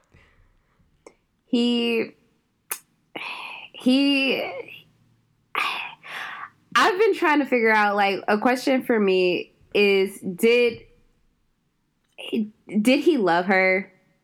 Did he love her or was he lonely? And I feel like it's a little bit of both. I feel like he was lonely and she was there for him. And I feel like he took that relationship that they had and made it into something a little bit more that maybe it might not have necessarily been or had become, or maybe it was something in his head that it wasn't, and you kind of see that play out a little bit more in 2046. Yo, he's going through it. But I don't know, like, I think he loved her. I think, like, because I think maybe he was like, oh, maybe we can get back at them. Because I was in one of the interviews, too, that they talked about, like, oh, is he trying to get back at his wife? Or did he actually love her? I think he loved her. I think initially he was probably like, who else are you going to, like, work this out through? Because this is the only other person in your vicinity that you know that's going through the same thing. But I feel like, yeah, I think he loved her, but I think it might have just started kind of maybe more of a tinge of revenge, maybe. But then, like, he genuinely did care for her. And you kind of see that later, even though, like, in 2046, it's you're like, bruh, you were going off. So, but yeah, I think, in the taxi, she actually lets him hold her hand this time. I think you're like, oh, things might be progressing. I think that's like her acknowledging her feelings for him. Mm-hmm. But they probably weren't gonna be together. Yeah, like her acknowledging those feelings that she has for him, but also internally acknowledging that she cannot outwardly reciprocate them. Right. Like, she cannot fuck this man. Yeah. Like, although that's in the deleted scenes, and I was like, I didn't want it. Like, I wanted it. Like, no. I was like, okay. I was like, y'all should just do this. Y'all should just get it, knock that out. Just do it. Do it. And then I watched it, and I was like, no, like this. Because it was weird. They're still, like, kind of role-playing. It wasn't them. Because they're, like, both, like, just stripping off their clothes. But she's kind of like, oh, I don't know about this. And they almost kiss. And she's like, I can't do this. And then I forget what happens in between. And then all of a sudden, you just, like, hear them. And I'm like, no, this is not good. It was a not like this situation. Because I was like, okay, yeah. I was like, ooh, it's going to be good. Like, yeah, this deleted scenes is going to be, like, have that, like, intensity of the rest of the movie. No. And it's going to match the vibe. And it's just going to be good. And then we're going to see why he took it out. And then I watched it and I was like, no. Oh. But also there was no music attached to it. So I feel like the music helps, but I don't think it would have helped in that situation. No, I don't think so either. It probably would have just been like, oh, not like this. Not like okay, girl. It was like, all right. Okay, girl. I'm so glad they cut that part out. But so I think he offers her a chance to go to Singapore. There's a scene where her husband dedicates a song to her from like Japan, I guess, or something, for her birthday. So he's not even present for her birthday. And I was like, damn, girl, you still not divorced yet. And she's never getting divorced. And she's looking like she's listening to the song. He's holding the rice cooker. Like, Child's holding the rice cooker and looking at it. That was what he had. And I was like, oh. Damn. Oh, my chest. All you got to comfort you is that rice. Like, my chest. Like, this is a catalyst for all of this. This rice cooker. I know. Like, this just set everything into motion. Yeah. Can you imagine? Mm. A cooking appliance just fucked up everything. I mean, you would have found out eventually. Maybe in the worst way. But, I mean. Like, when you, like, got sick at work and had to come home.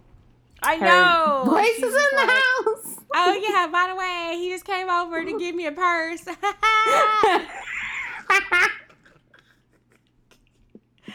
I was like, listen, you gotta get out now. So, I guess he's waiting for her in the room, waiting to see if she'll take if she wants to come with him, because he offers. She don't come by the time he leaves, and then you see her rushing down the stairs to go to the room. And he gone. He is gone. He's gone. He gone. Can't call him. Can't look him up on Twitter.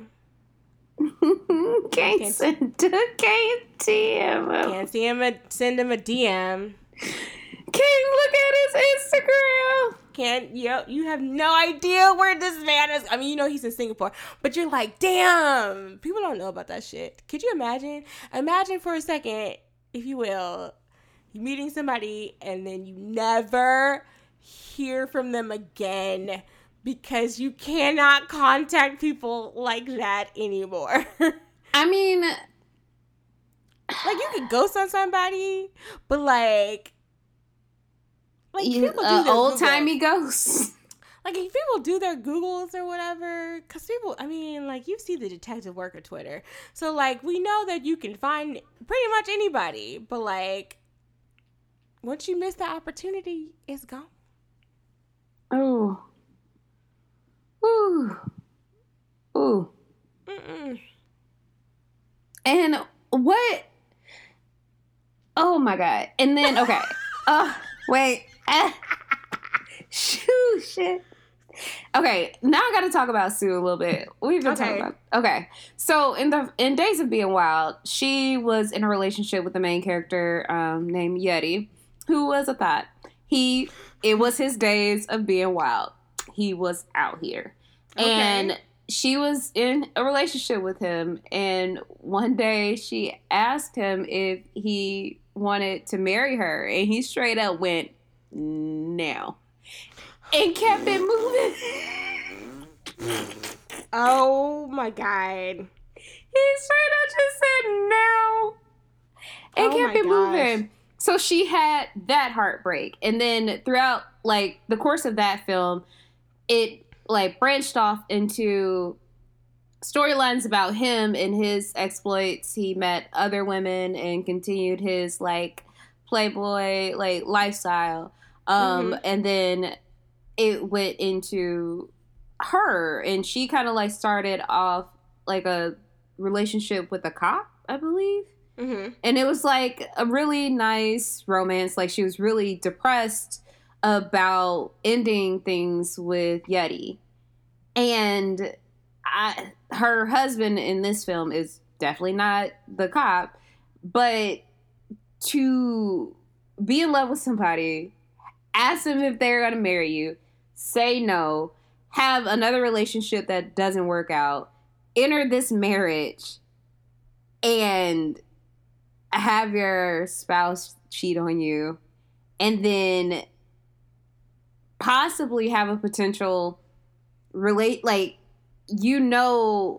that this other person is interested in you romantically, and that these feelings are reciprocated because you feel the same way about them, but you can't act on those feelings. That is so depressing. Like, baby girl been through it. She has. And it like, watching that first film kind of gave me more to think about in terms of her character, because we don't really know what happens to her after this film in the next film. Yeah. But just to think about that trajectory of her life, like, yeah, that happens to a lot of different people, but I'm sure that she probably has about as many what ifs as Chow. Yeah. I still haven't seen Days of Being Wild. It is available. It's all of these movies, basically, outside of In the Mood for Love, are out of print. That is the oh my God. Okay. So, y'all, after watching this film, I just started fiending. I had to watch all of these films. So I had to also start doing my Googles to find out where I can own all of these films, because they're beautiful. Yes. And well made. And I need them. Like, if I could legally marry this movie, I would. And I don't even want to get married to anybody or anything. I would literally marry this movie, though. But all of these movies are out of print or very difficult to find in with English subtitles. Yeah, I mean, In the Mood for Love is the one, because you can buy that from the Criterion collection.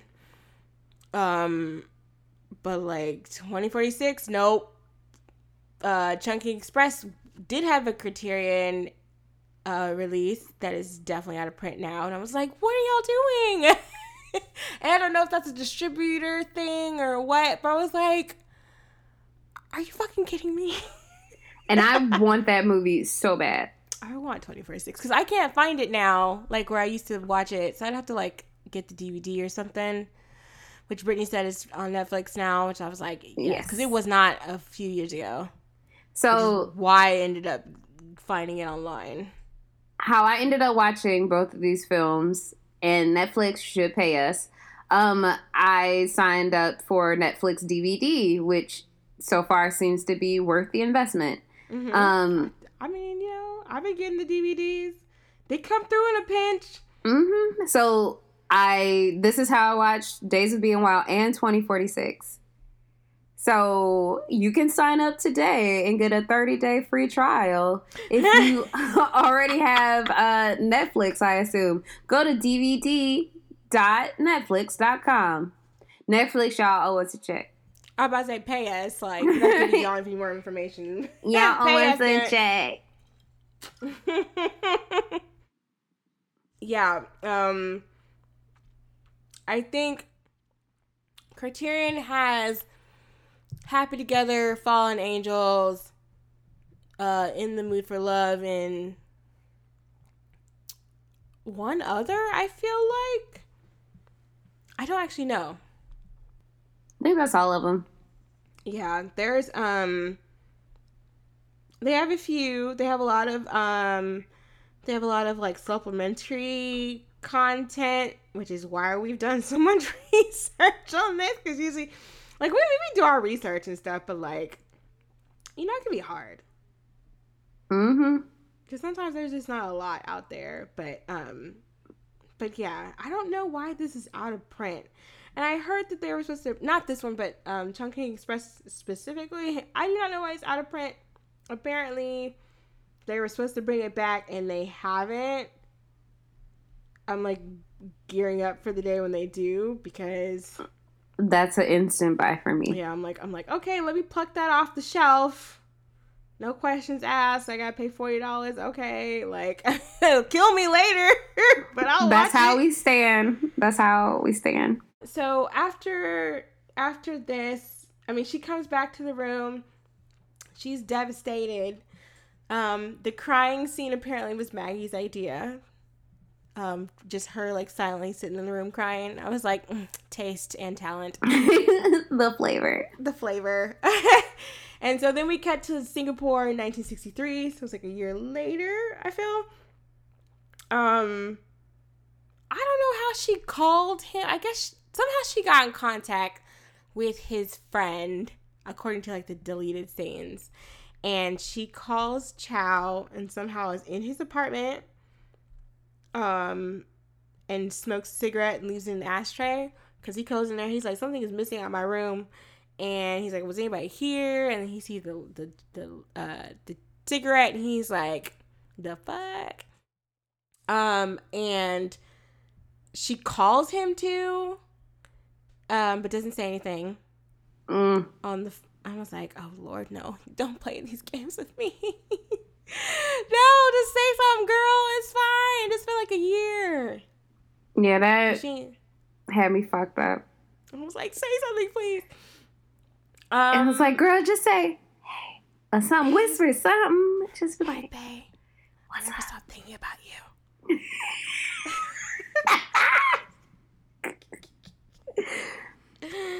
Oh, man. And, I guess later on, this part fucked me up, too.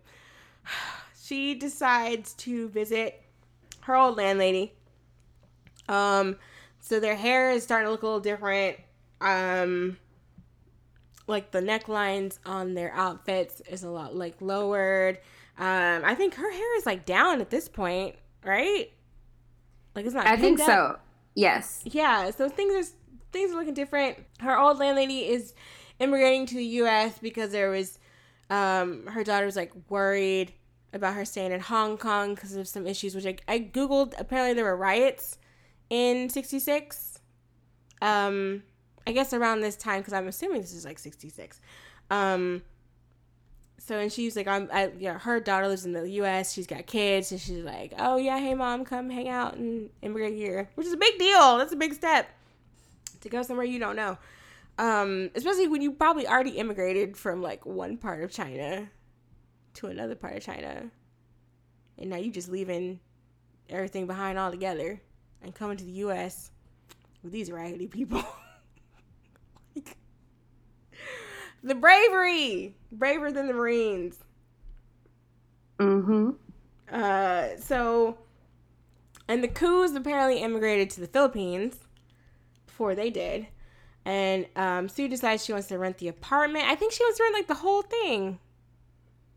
I think she did. Yeah. So I don't know if like property, like if the property was cheaper or her, you know, because she's still married, which kills me. She's still married. And like her landlord, like she asked about the neighbors, and the landlord's like, yeah, I don't really know them anymore.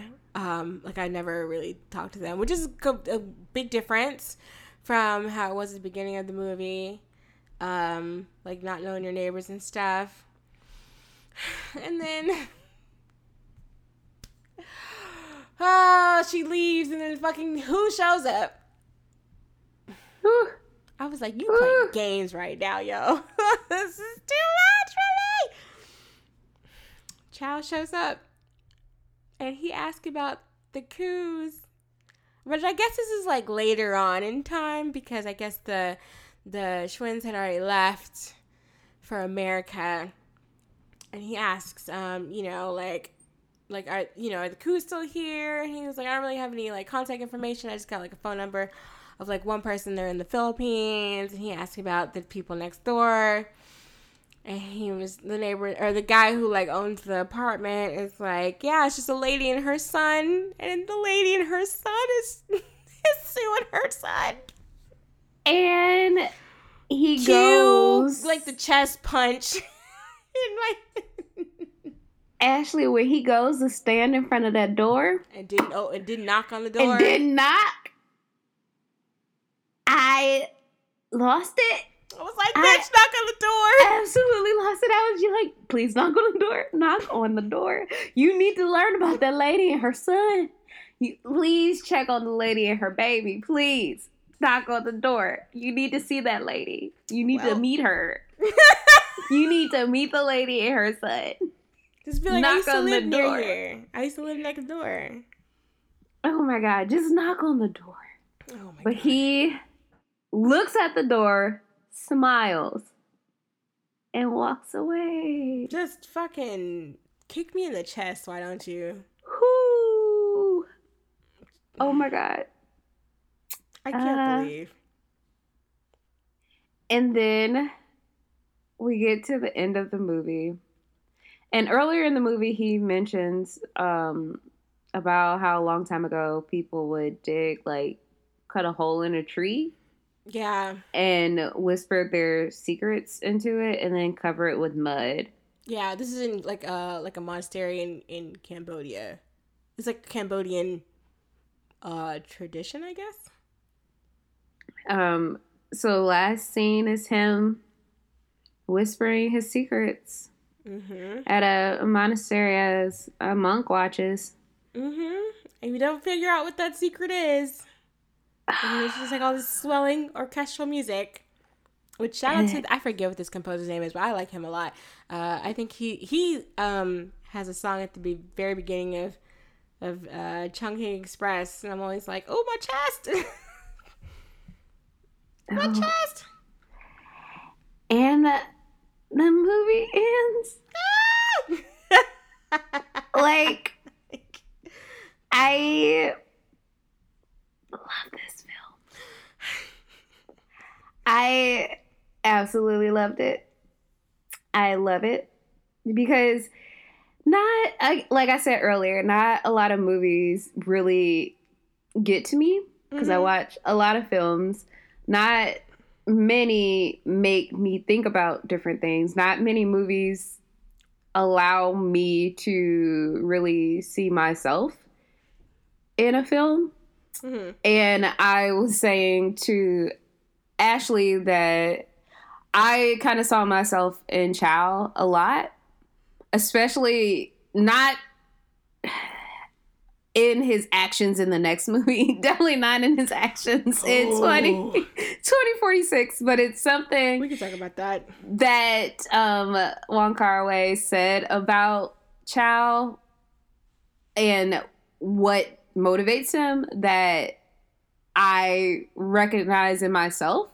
And I was like, oh shit, that was a read. like zeal. And I was like, oh, like that was a 2-foot kick in my chest. But he said that Chow in the third film, he is still hung up on Sue, and she is like the perfect woman for him. Like, yeah, he tries to reenact and tries to bring himself back or recreate those moments that he made with her, but with other women. Yeah. And he is never really successful because those women are other women who he should be creating new moments with, and those women are not Sue. Yep. But Wong Kar-wai said that Chow idealized, like he had this idealized version of her that he hadn't let go in all of these years, and he would probably never change, and he would probably keep circling back and repeating behaviors over and over again. And I was like, well, God damn it. I was like, I idealize things all the time, and I repeat behaviors again and again, and I get it. I get it. Also, I love films about longing and unrequited love, like the drama. Like, yeah, I think because we never really see her story any further, although there is a deleted scene, which I'm glad he deleted, where they actually see each other at the monastery in Cambodia. I was like, nope, cut this shit out.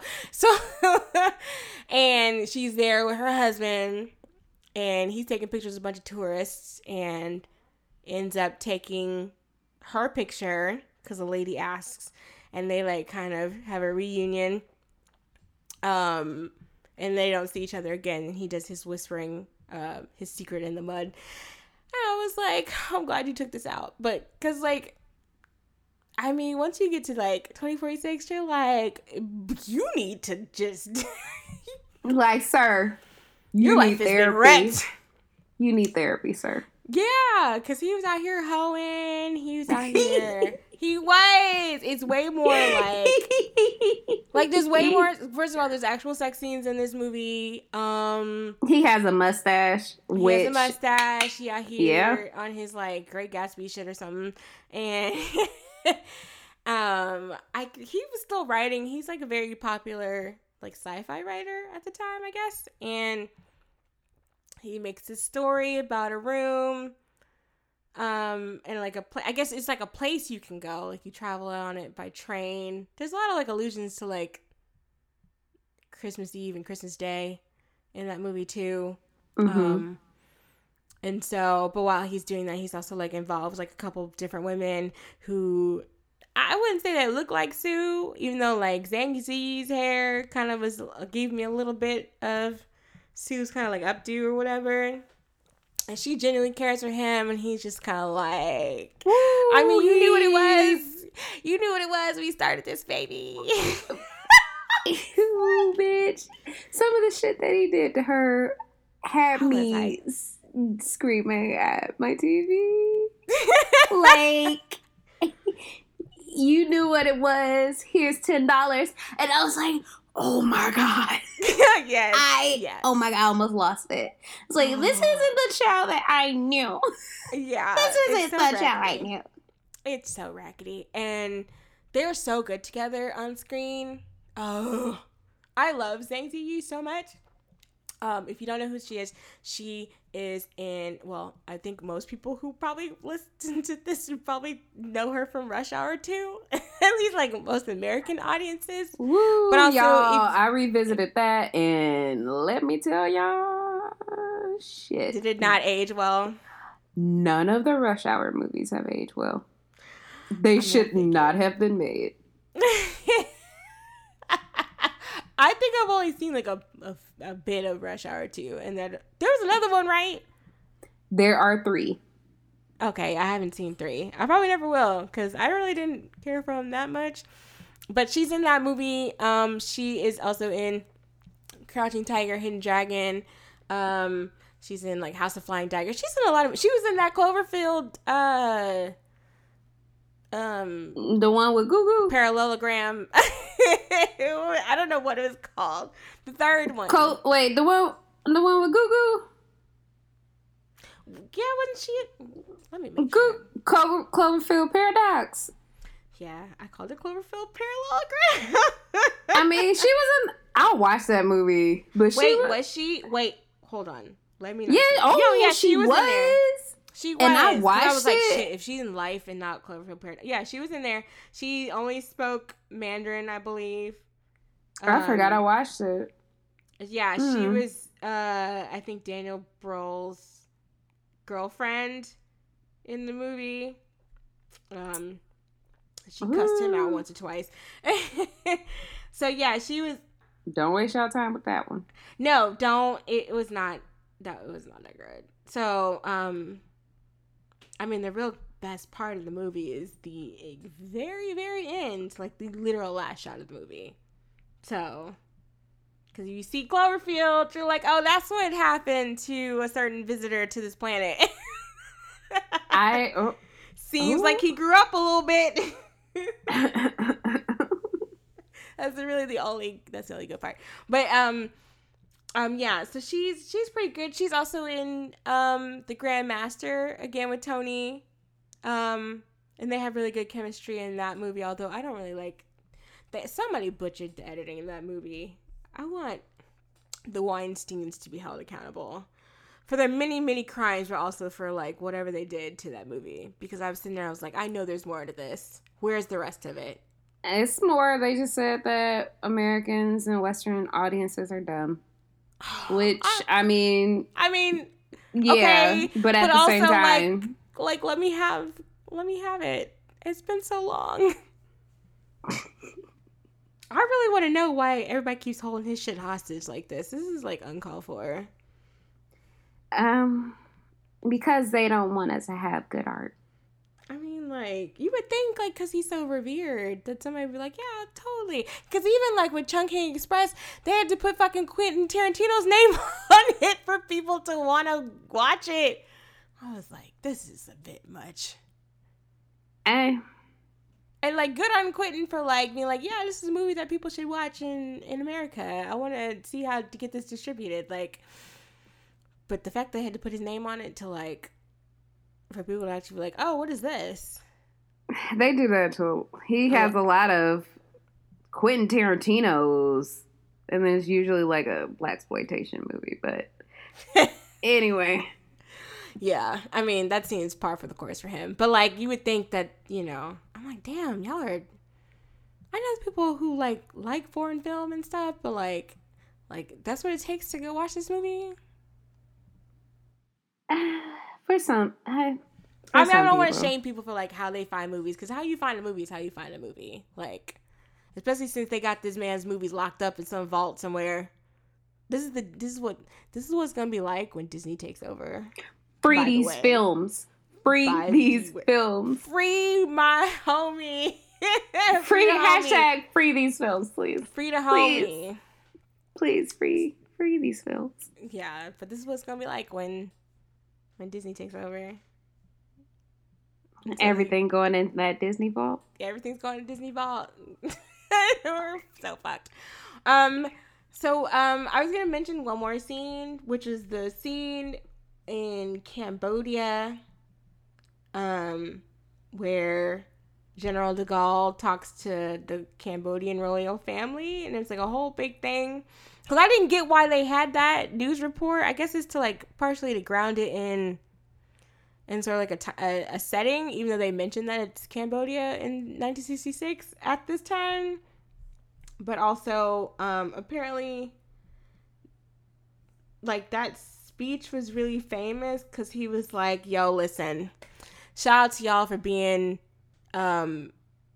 neutral in the situation between Vietnam and the United States, which I guess the United States was very pissed off about. And he was like, yo, like, whatever's about to happen, it's not going to be fixed by the military, which I also find interesting because I was like, wasn't Vietnam like a French colony at one point? But I don't really know enough about the policies of General de Gaulle and all that. So that's, like, would probably take more research, but he was basically like, listen, whatever's about to happen here, like, it's not going to end well. It's not going to end well, most likely for the United States. And the United States was like, well, fuck you then. So, like, I don't know if he put that in there as, like, sort of like a nod to, like, imperialism. Or what have you. I haven't found, like, enough research about it.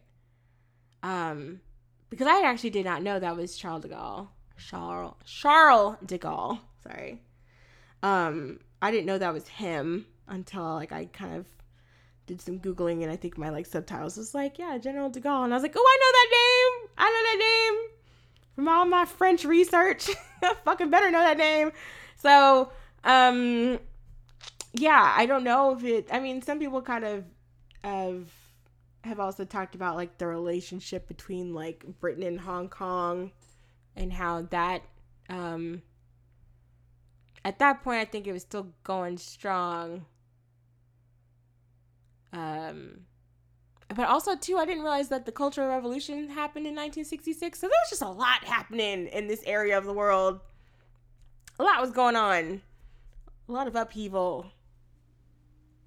And political change. Mm-hmm. In addition to these lovers having their non-love story.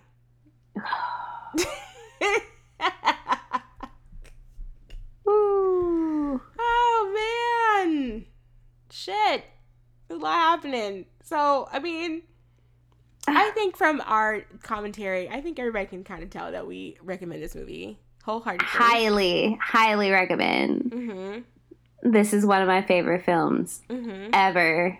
I'm gonna say that ever. Period. She just started watching these movies like a couple months ago. Like I stand. And she stands. I stand her man. Yeah.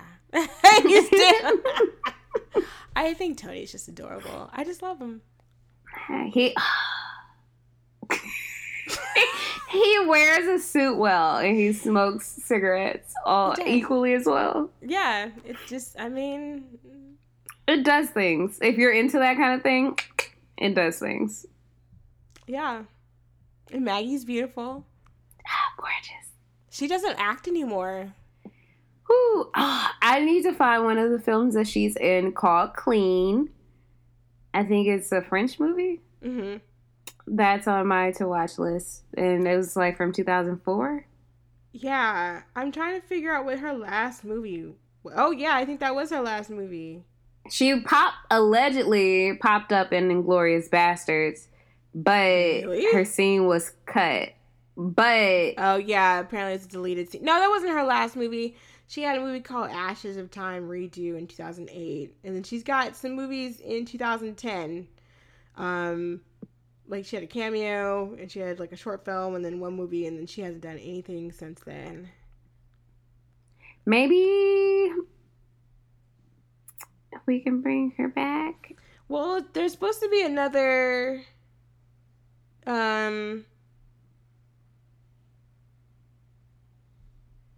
There's supposed to be like a continuation of 2046 and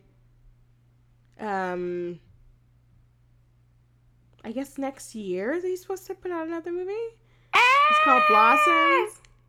It's called Blossoms, which I don't know if that's gonna be like the English language name, because I think this one is like In the Age of Flowers is the actual Chinese title.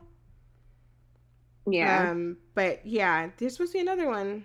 I cannot wait. I hope it's good, because I know some of his other movies, I mean, not that we don't want to shit on his movies, but I know there's apparently My Blueberry Nights is terrible. Woo! I see what I was feeling, and I ran out of stuff to watch, ran out of content.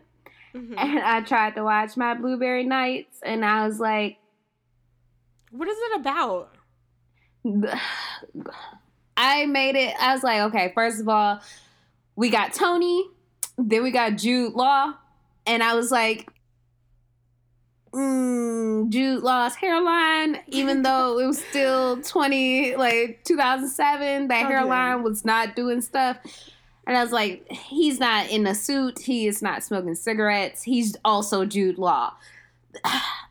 That was a strike against the film. Sorry. So I was watching it. And it's about a woman named Elizabeth who breaks up with her boyfriend, leaves her apartment keys with Jude Law, who runs a bakery.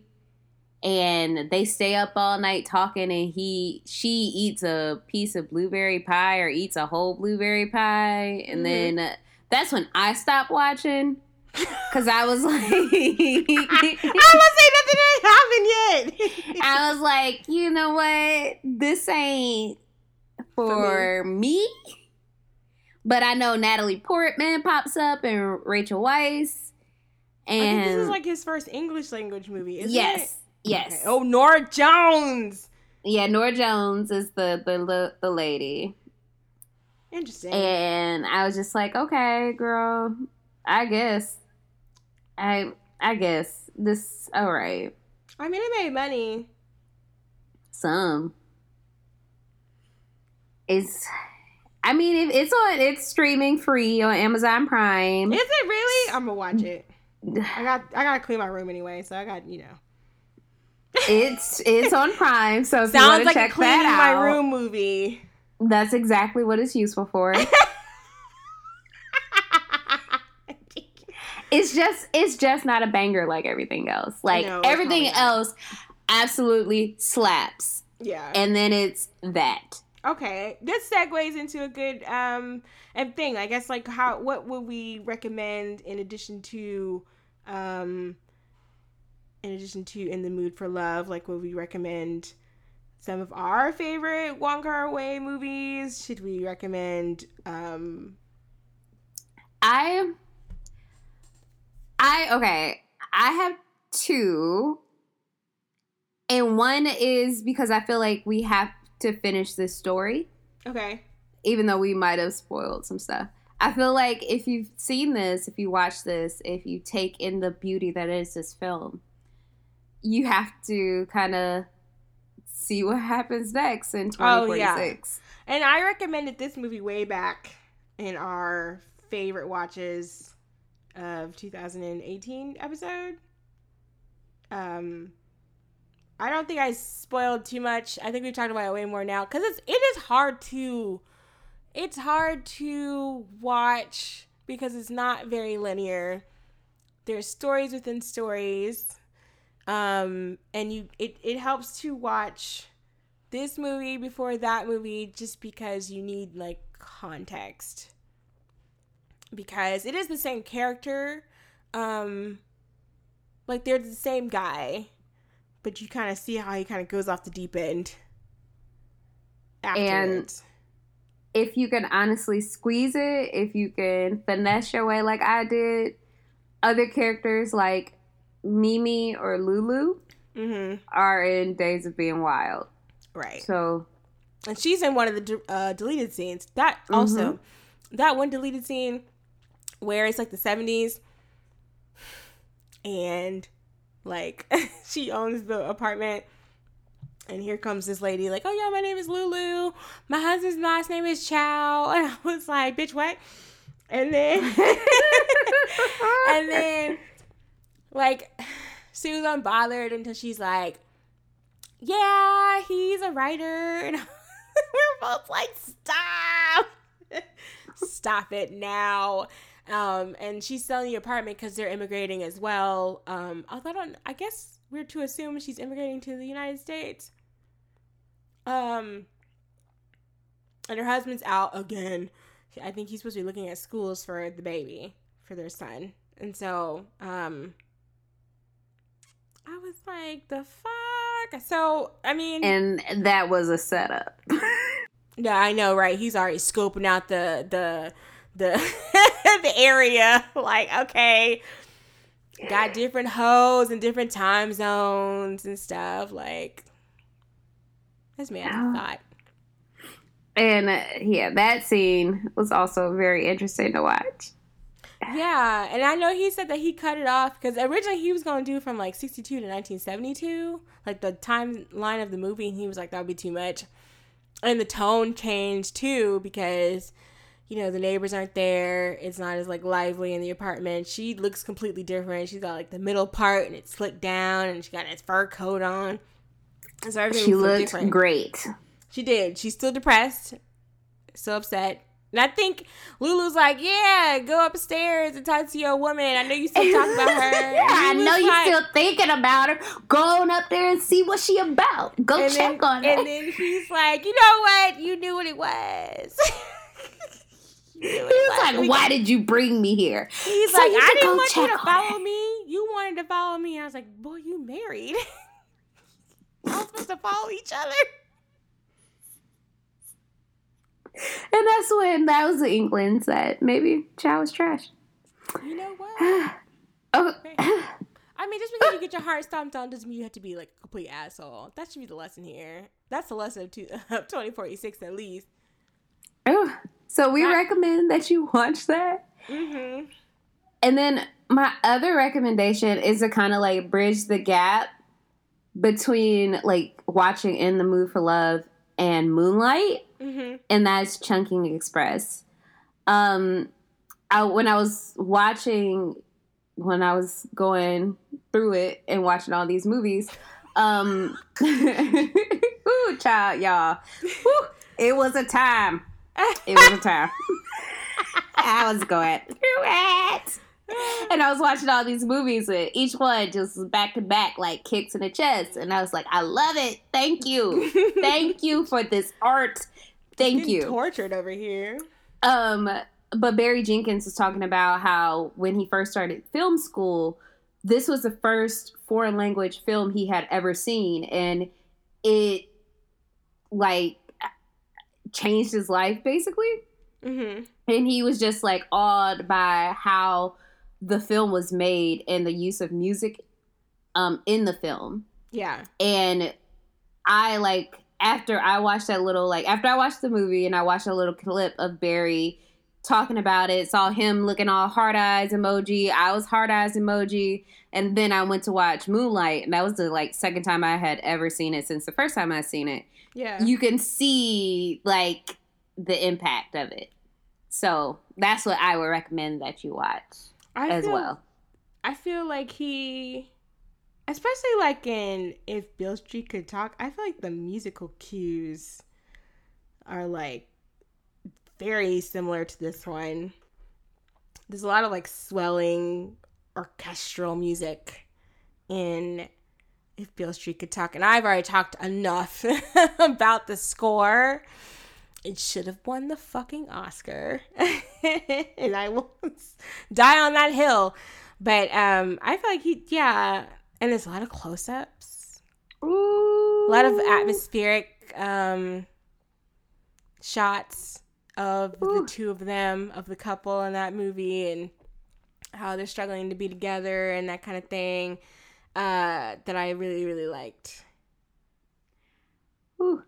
So Beale Street Could Talk had me, like, out here. Like, could I fall in love? I would like to watch that again. I feel like I would be, distraught. Distraught again.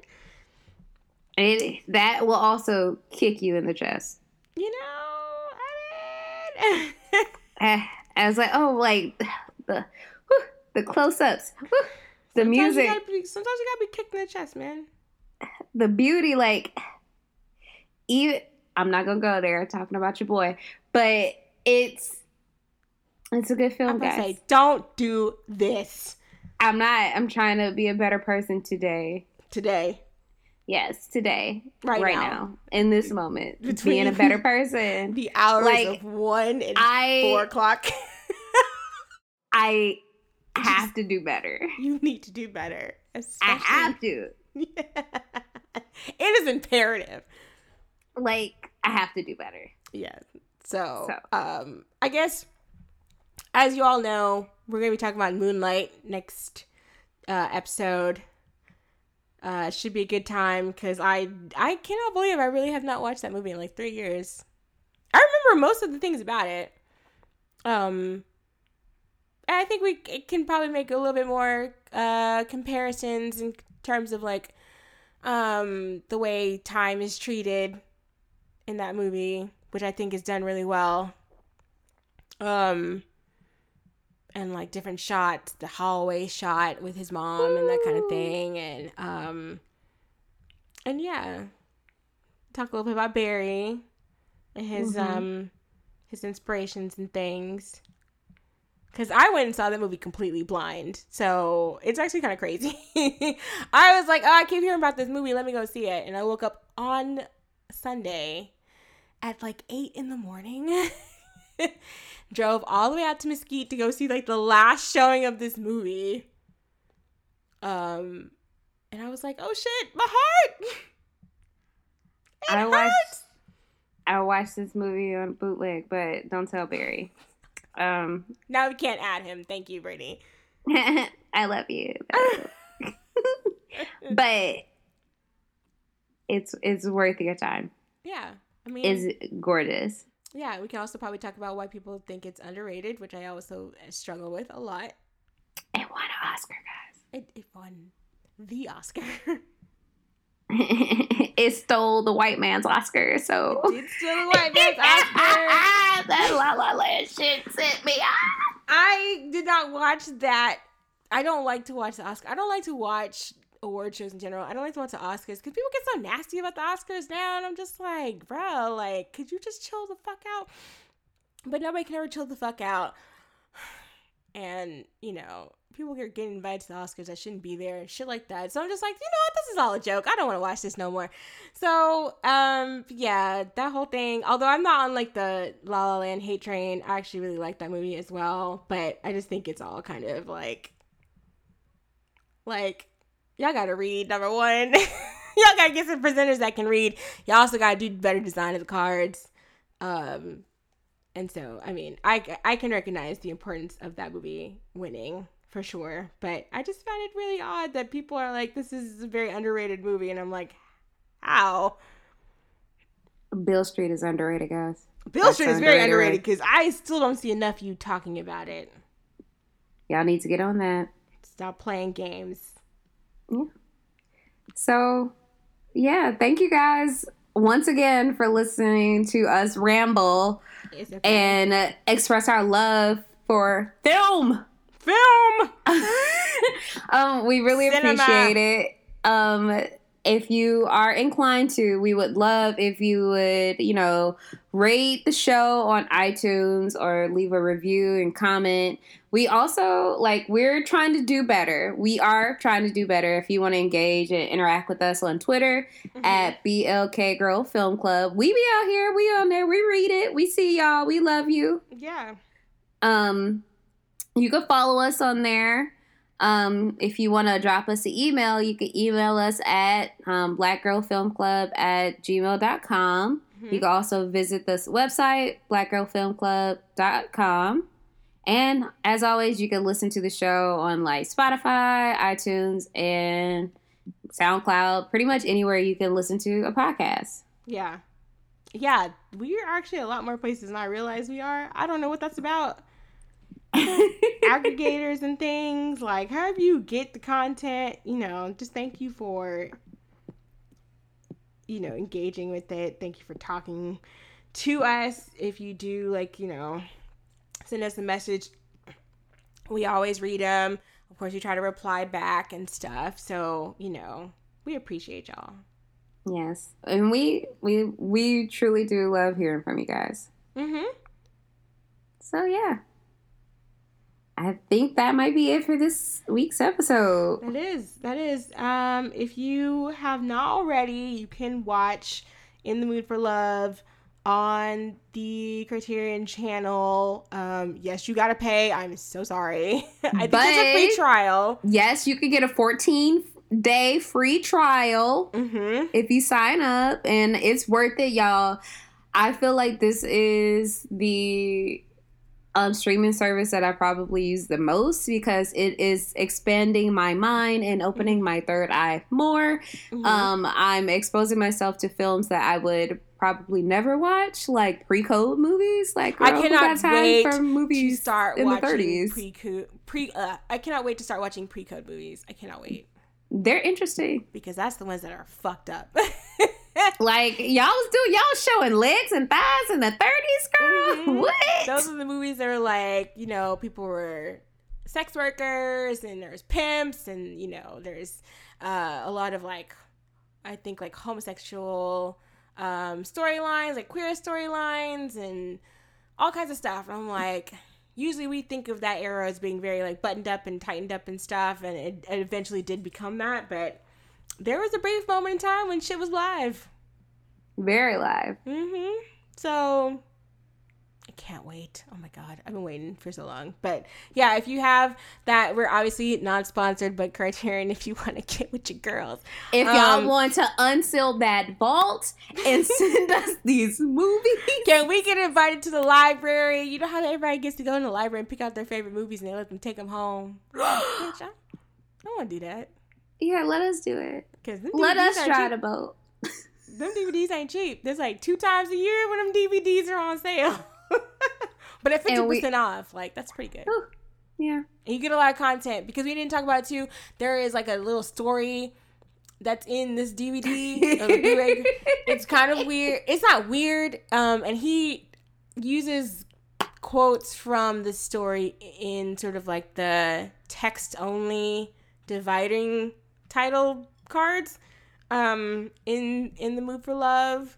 But the actual story, like, it's not really a whole lot like the storyline in the movie. Although he did say that he did want to kind of elevate some of the writing from like Hong Kong writers of that, I guess, of that era maybe, or at least, I don't know if this came from that particular era of time, but he did want to like elevate them because, like we said, like Chow's job was, you know, writing about basically anything, and they weren't taken seriously because of that. So he did want to elevate them in that way, which is good. But yeah, you get like a lot of content in those little booklets and stuff, like some essays if you're into that, cute pictures.